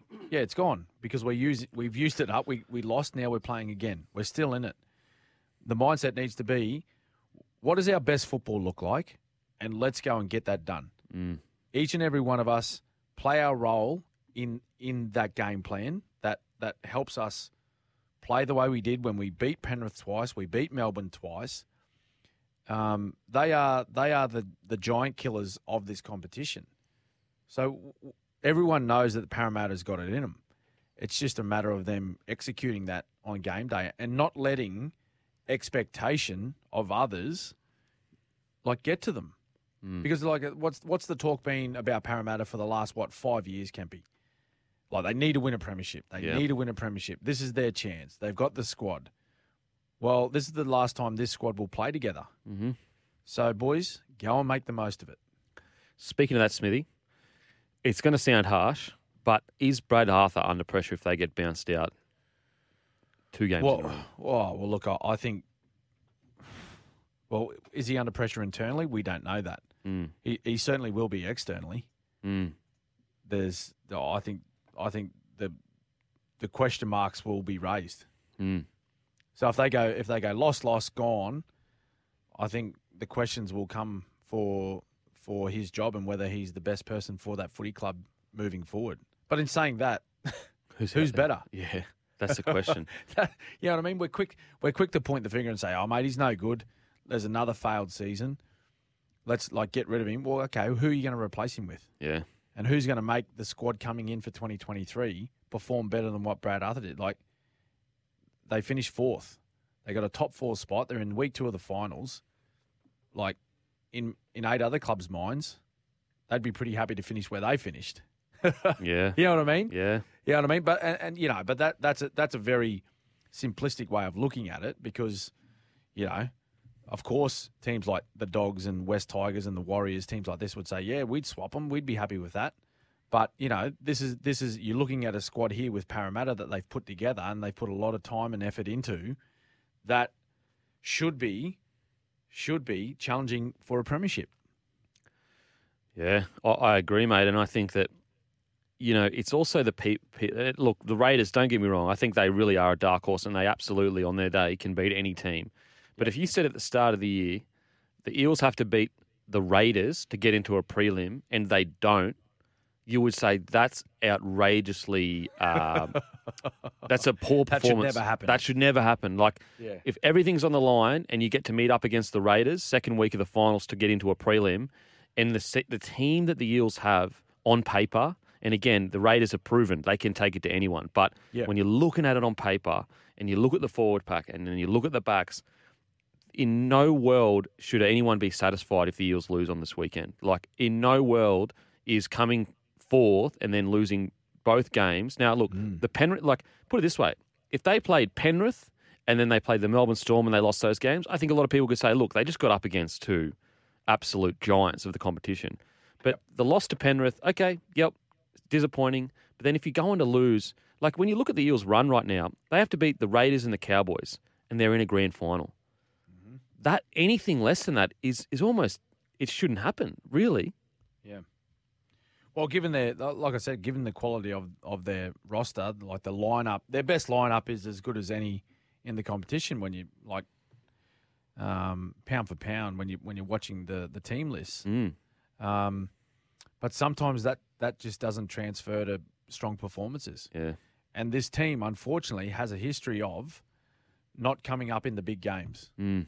So that, you know, they're able to beat the best sides throughout the regular seasons, but in the big games when it counts, they falter. So they just need to work out a way to try and get through. They just need to worry about the next 80 minutes. Yeah. Okay, don't worry about 2 weeks' time when the grand final's on and trying to win a premiership. Worry about beating the Raiders first and work out a strategy and a way to do that and to give yourself an opportunity to go out and play your best football. Each and every one of them have to do that. It's just, if you don't, if you have 12 good players, 13 good players, and you carry 4 players that don't play well, then more than likely you won't win the match. Yeah. That's just how finals work.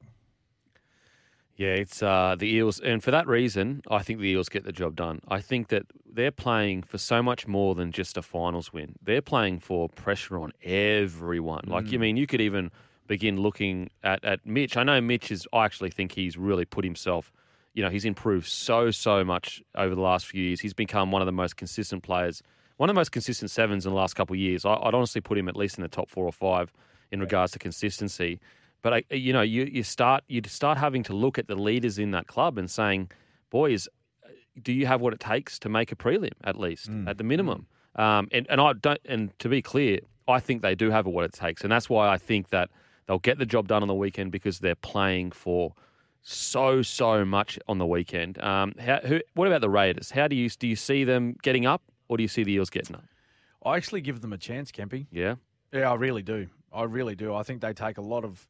Well, they've been playing with a lot of confidence anyway. And as you said, they've got this no expectation on them style attitude that they're taking into this game. I think we mentioned earlier in the show, I think Josh Papali'i and Joseph Tarpany are in just really, really good touch. Great matchup between the two props on either side. RCG up against Josh Papali'i, Junior Bolo up against Joseph Tarpany. It's just, you even look to the back rowers like Sean Lane versus Hudson Young, Isaiah Papali'i versus Elliot Whitehead. Just, it's a great matchup in that forward pack. So maybe you look at those forwards and just go, right, well, who's going to win that battle early? That may give one team an advantage going into halftime, and do they hold on in the second half? I don't know. I think that attitude that they take in where, like, no one's got any expectation on us to do anything here compared to Parramatta, they've got all expectation on them. Yeah. And does that pressure get to them? I don't know. Maybe after coming up against Penrith last week, and a lot of people were saying, well, this is their match. They can knock them off, right? Maybe after losing that one, they just go, right, the weight's off the shoulders, the shackles are off. They just go play their football. But out of these two matches I see on the weekend, I think this one's probably toss of the coin for me. Yeah, okay. It really is. Only because of the lack of consistency from Parramatta in the big matches. That's the only reason. If I knew they were going to go and play their best football, you'd back them. But I'm going to lean towards the Raiders in this one. Wow. Yep. Big call. I'm going to lean towards the Raiders. It might be the wrong call, but I'm just going to lean towards them. Okay. Given their big win last week against Melbourne. And what do you think, in regards to Raiders' game plan, if you were, captaining the side, what would your plan kind of be? Is there any areas that you think that the Eels can be beaten on, or? Oh, I'd just say to my forwards, hey, boys, need a big game again. Need to go after Campbell Gillard and Junior Bollold. Need to just take them out of the match. Need to shut down their go forward. And then it's their halves. Their halves and Gutho. So Clint Gutherson playing one. Brown and Moses, they are the key to this footy side. I'd just be like, hey, boys, when we're defending these guys, every time they get the ball, we need a green jersey at them, and at them quickly. Yeah. Make them feel uncomfortable all game. Don't allow them any time and space to make decisions. Don't give them that opportunity. Because a lot of the players, they've got wonderful individuals and athletic individuals like Wanga Blake, Will Penasini, Opacek, Micah Sivo in particular. When those key players, like I was talking about, have time and space and time to sum up the best option to hit, like whether it be Wanga Blake or Sivo or one of the centres in Penasini or Opacek, those guys make you pay. So it's all about just taking time off those halves and Clint Gutherson. I think it goes a long way to winning the match. Do you think we're going to see a bit of, a lot of bombs going towards Wanga Blake? I think so. Yeah. If they're in position, it'll be the first kick that goes up. Yeah. I think Jack Whiten will just sink his big left boot into it. He will kick it as high and as ugly a kick he can kick straight down Wanga Blake's throat. It's going to be, oh man, it's Wanga Blake, he's just got to be focused. So it's this really strange balance between thinking about it, because you have to be aware it's going to come, but also not thinking about it too much. Yeah. Because How many catches do you reckon he took this week? How many bombs has he stood under? Mate, he's probably still out there, seriously. He hasn't gone home. He hasn't gone home. He's honestly still out there. Their head noise would be absolutely incredible. In regards to the Eels, just quickly before we head to the break, what do you think they need to do to beat the Raiders? Well, just get rid of all exterior noise, mate. Forget about the expectation of others. Or just they need to think about themselves. And I know they play tomorrow night. It's but they would have finished their captain's run by now. Or they might just be wrapping up sort of around this time. So their preparation's done. But they just need to get out there and just play. Don't worry about anyone else. Just they need to worry about themselves individually and think about what does our game look like when we're playing our best football, and what am I doing for the team when we're playing our best football? That's what we need to do. And if they do that, like I said, if they all play their role as best they can and the team plays well, I feel as though they will win the match. But it's hard to do it given their inconsistencies. But from a Parramatta's point of view, forget about everyone else. Worry about what your role is on the night. Go and get that done as best you can.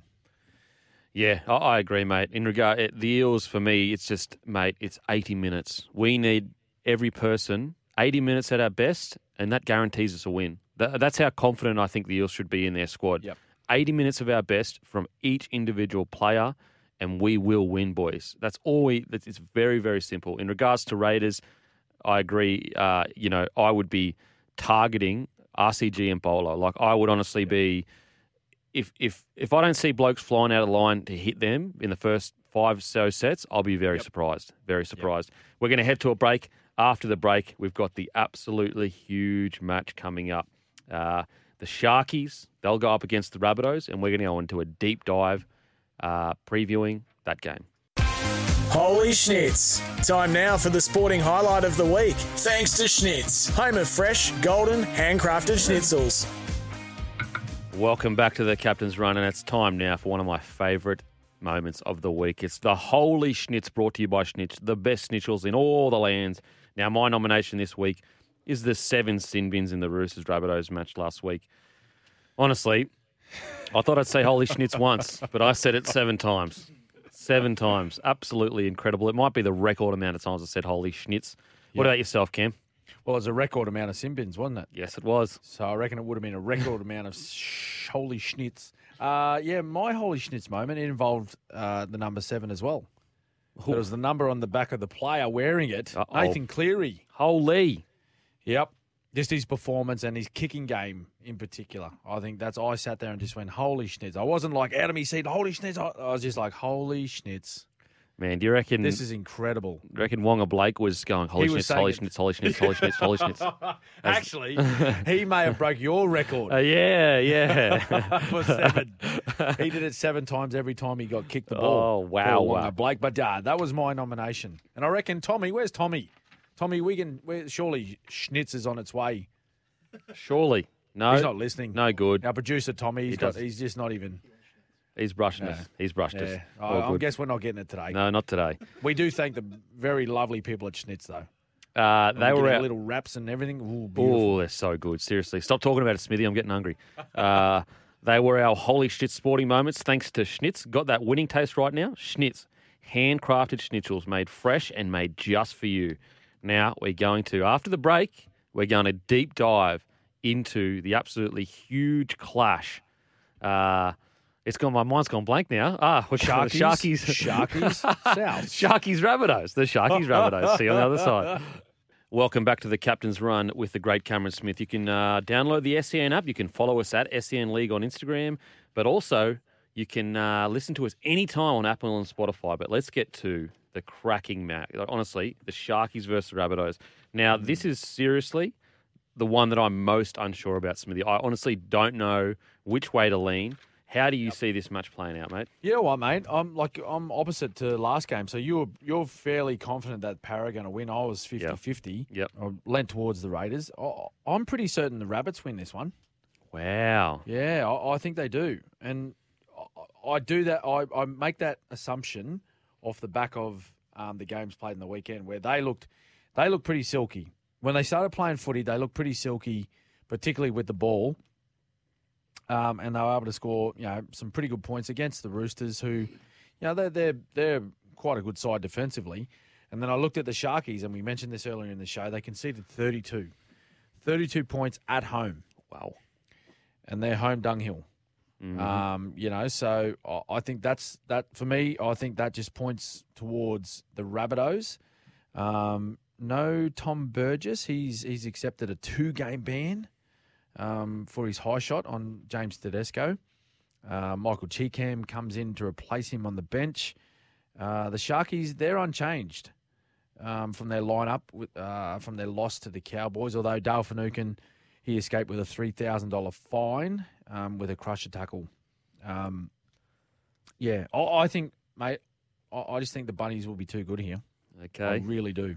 I really think they'll be too good. Plus, when you think about the Sharks now, I know it was a very physical, battle, the Rabbitohs Roosters game, and a few of those boys will be sore, but it's just they've dealt with that all year.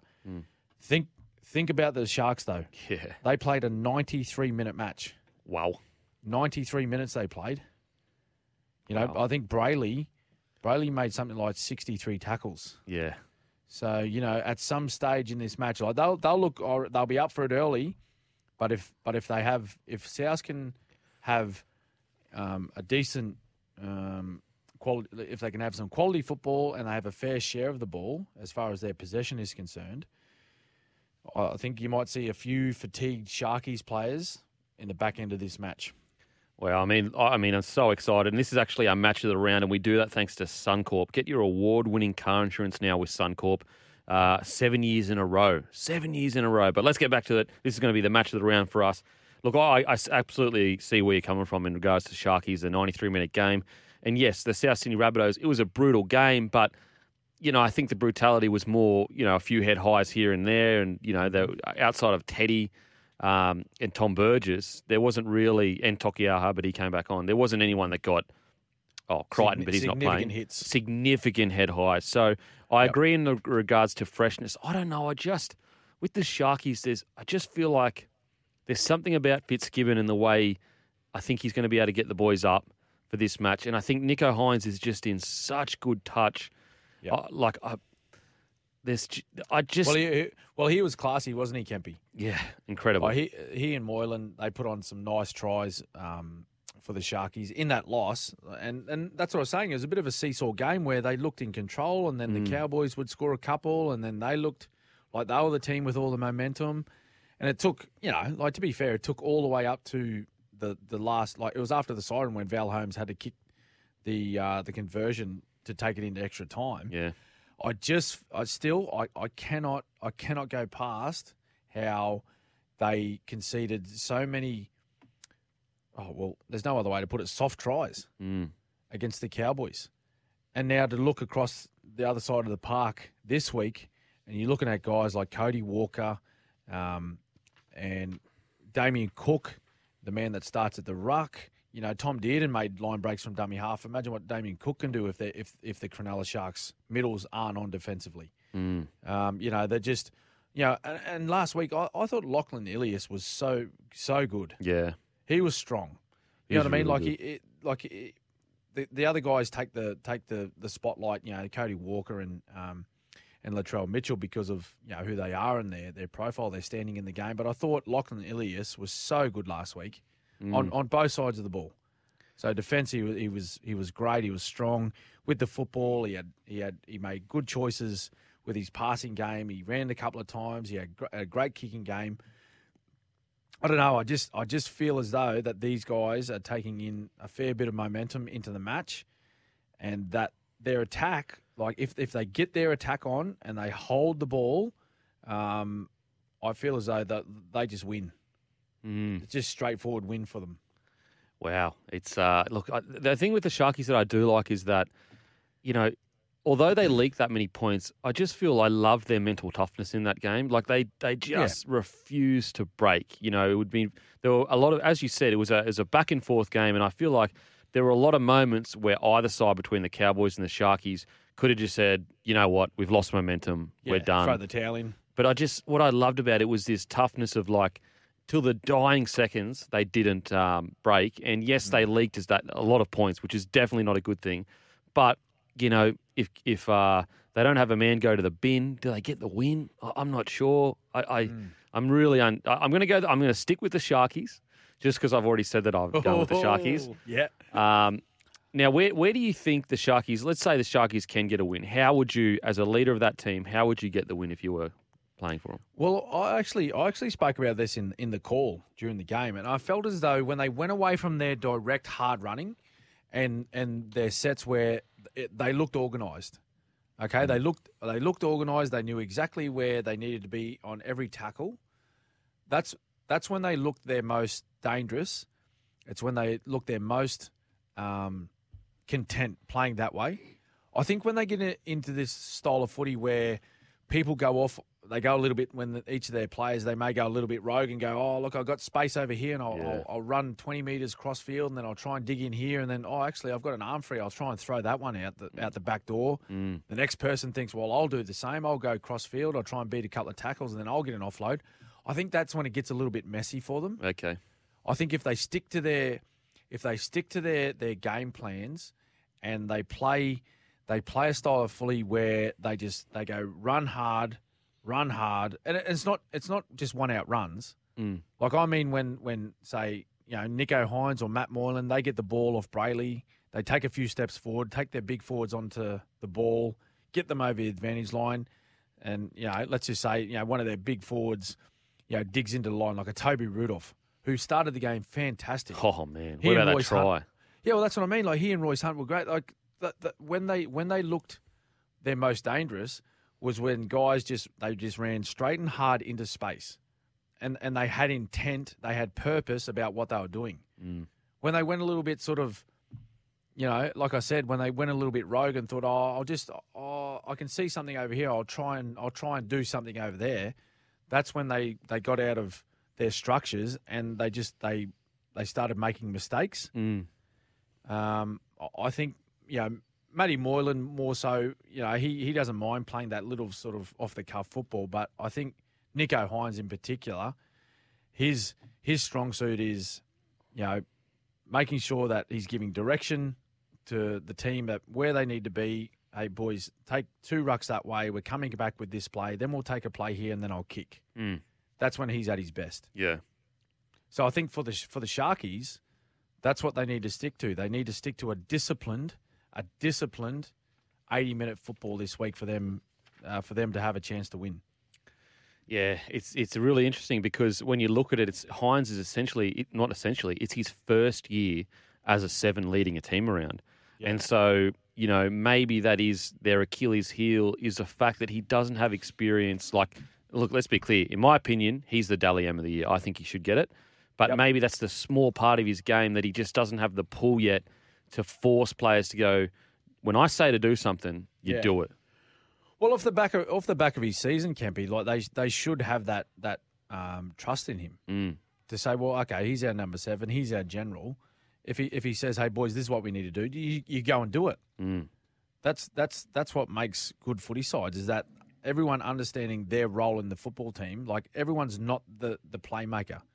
Every player is not the man that's going to have the final pass to send someone across the try line. Sometimes your role is, hey boy, just get the ball and go forward for me. Go and make 8 metres for me. Get down on the ground. Get up and play the ball as quick as you can. Build some momentum for the footy side. Get some field position for us, and we'll go do the rest. So I think they need to. If you look across the season, and Kempy, you're saying that Nicho Hynes is your Dally M Player of the Year.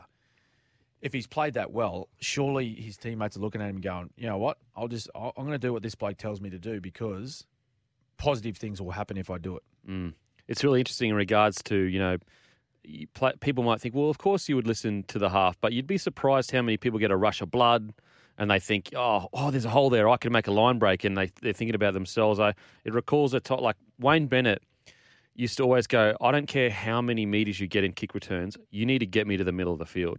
Yeah. There would be times where people would go, like, here's a good example, is like sometimes Darius would crab across the field and people would say, like, Darbs, why is Darius crabbing across the field like that and not, running directly into the edges where there's a bit of space?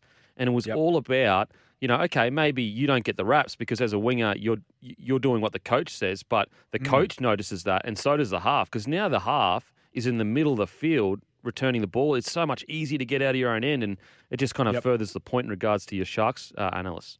Yeah. Well, that's right. It's just it's all about it's not about personal glory or anything like that. Like it's about team. Like they're playing a team sport, so do what's needed for the team. What you try and do is play your role so that it allows other players in the team to bring their strengths to the side as well. Don't just go out on this like limb and try and do it all yourself, because it's not how the game works. You need to be able to complement each other to help each other play the best team game you can. Because if you do that, then you're a really good chance of winning. And just quickly on the Rabbitohs, Cody Walker has just all of a sudden hit incredible form. 4 try assists on the weekend, and one of the try assists to win the game. The skill to hold it that extra second and throw it after the decision has been made. Do you think that, is Cody going to hit enough form to get into another grand final? Well, I think he can. Like, he certainly can. Like, he showed last year, with the run that they had in the back half of the year, that he can do that. And he's showing signs of that once more. And that's why I'm saying Souths win, is because they've got a couple of players there that can just really tear teams apart. They can. They can just... You can have a set defensive line. When you watch the Rabbitohs play, it doesn't matter who they're playing. And you go, oh, here they go. They're lining up out to the left, and look at the opposition. They're like, they got numbers that match up. They got good defensive spacings. They're ready to go. And then all of a sudden, Alex Johnston's putting it down in the corner like a training run. Yeah, it's crazy. Like a training. It's like they're jogging and the defense can't do anything about it. They put under this spell.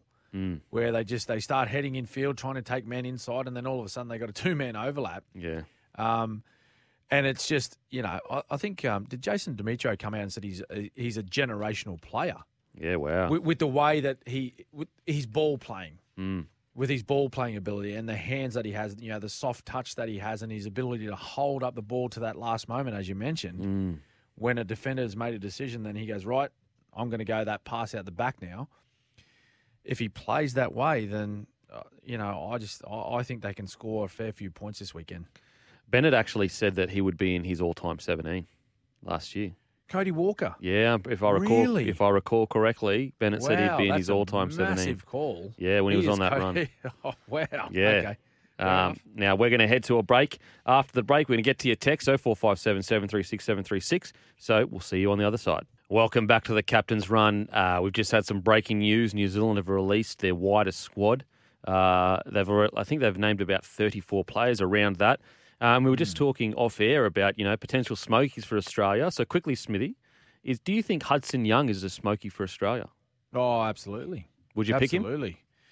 Oh, I think he'll go as a tourer. Yeah, there's no doubt. Oh well, I shouldn't say there's no doubt, but he's put himself in that frame, hasn't he? To go over as maybe an extra player, extra forward. He's a type of guy that's quite versatile, can play a couple of different positions. You need that in these tournament style events. Yeah. Yeah, absolutely. Now, in regards to the teams, just looking at this New Zealand squad, would you say that this is potentially the first year Australia aren't outright favourites? Well, I don't think are they going into it as favourites? I don't know. They're well, as we know, they're not ranked number one going into it. New Zealand are. They're actually ranked fourth. Yeah, wow. In the world at the moment, the Kangaroos. But just if we toss out a few of these names here that New Zealand have named, Soph Solomona, the two Bromwich brothers, Dylan Brown, Fisher Harris, Kieran Foran, of course, in great form, Hamlin Ueli, Jerome Hughes, Sebastian Chris, yet to play for New Zealand, so he's been added. Moses Leota, Joseph Manu, this is a strong squad. Ronaldo Militalu's there, Griffin Neem from the Cowboys, Britton Nakora, Marata Niokore, Isaiah Papali'i, Jordan Rapana, the names go on, like Brandon Smith, Scott Sorensen. He'll definitely be a player that goes in that squad, has to. Scott Sorensen, he's been fantastic for Penrith this year. Joseph Tarpany, Matthew Tomoko. It is a great lineup. Smithy, a great lineup. I'm going to tell you the odds right now, and this might blow your mind. Okay. Australia are paying $1.40. New Zealand are paying $5.50. Really? That's value. $1.40. That is value for me. Winks. Seriously.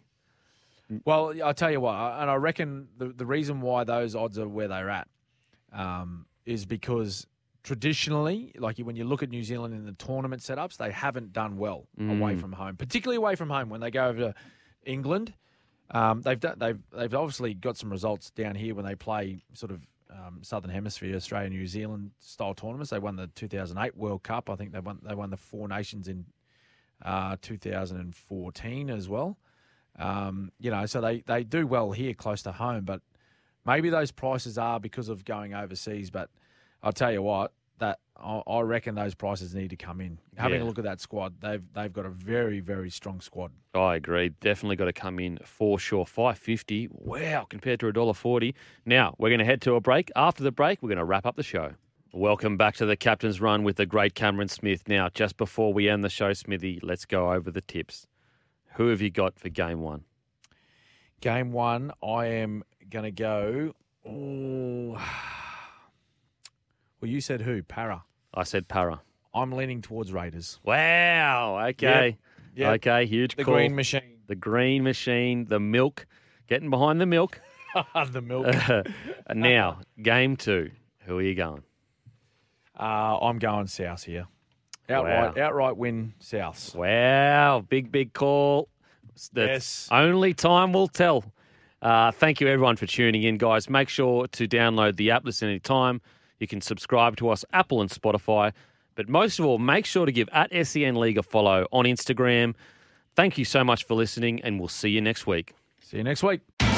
It's Tyre Power's Big Footy Final Sale. To kick things off, you can get the power to buy 3 and get 1 free on selected Toyo passenger car and SUV tyres. Tyre Power's Big Footy Final Sale can't last.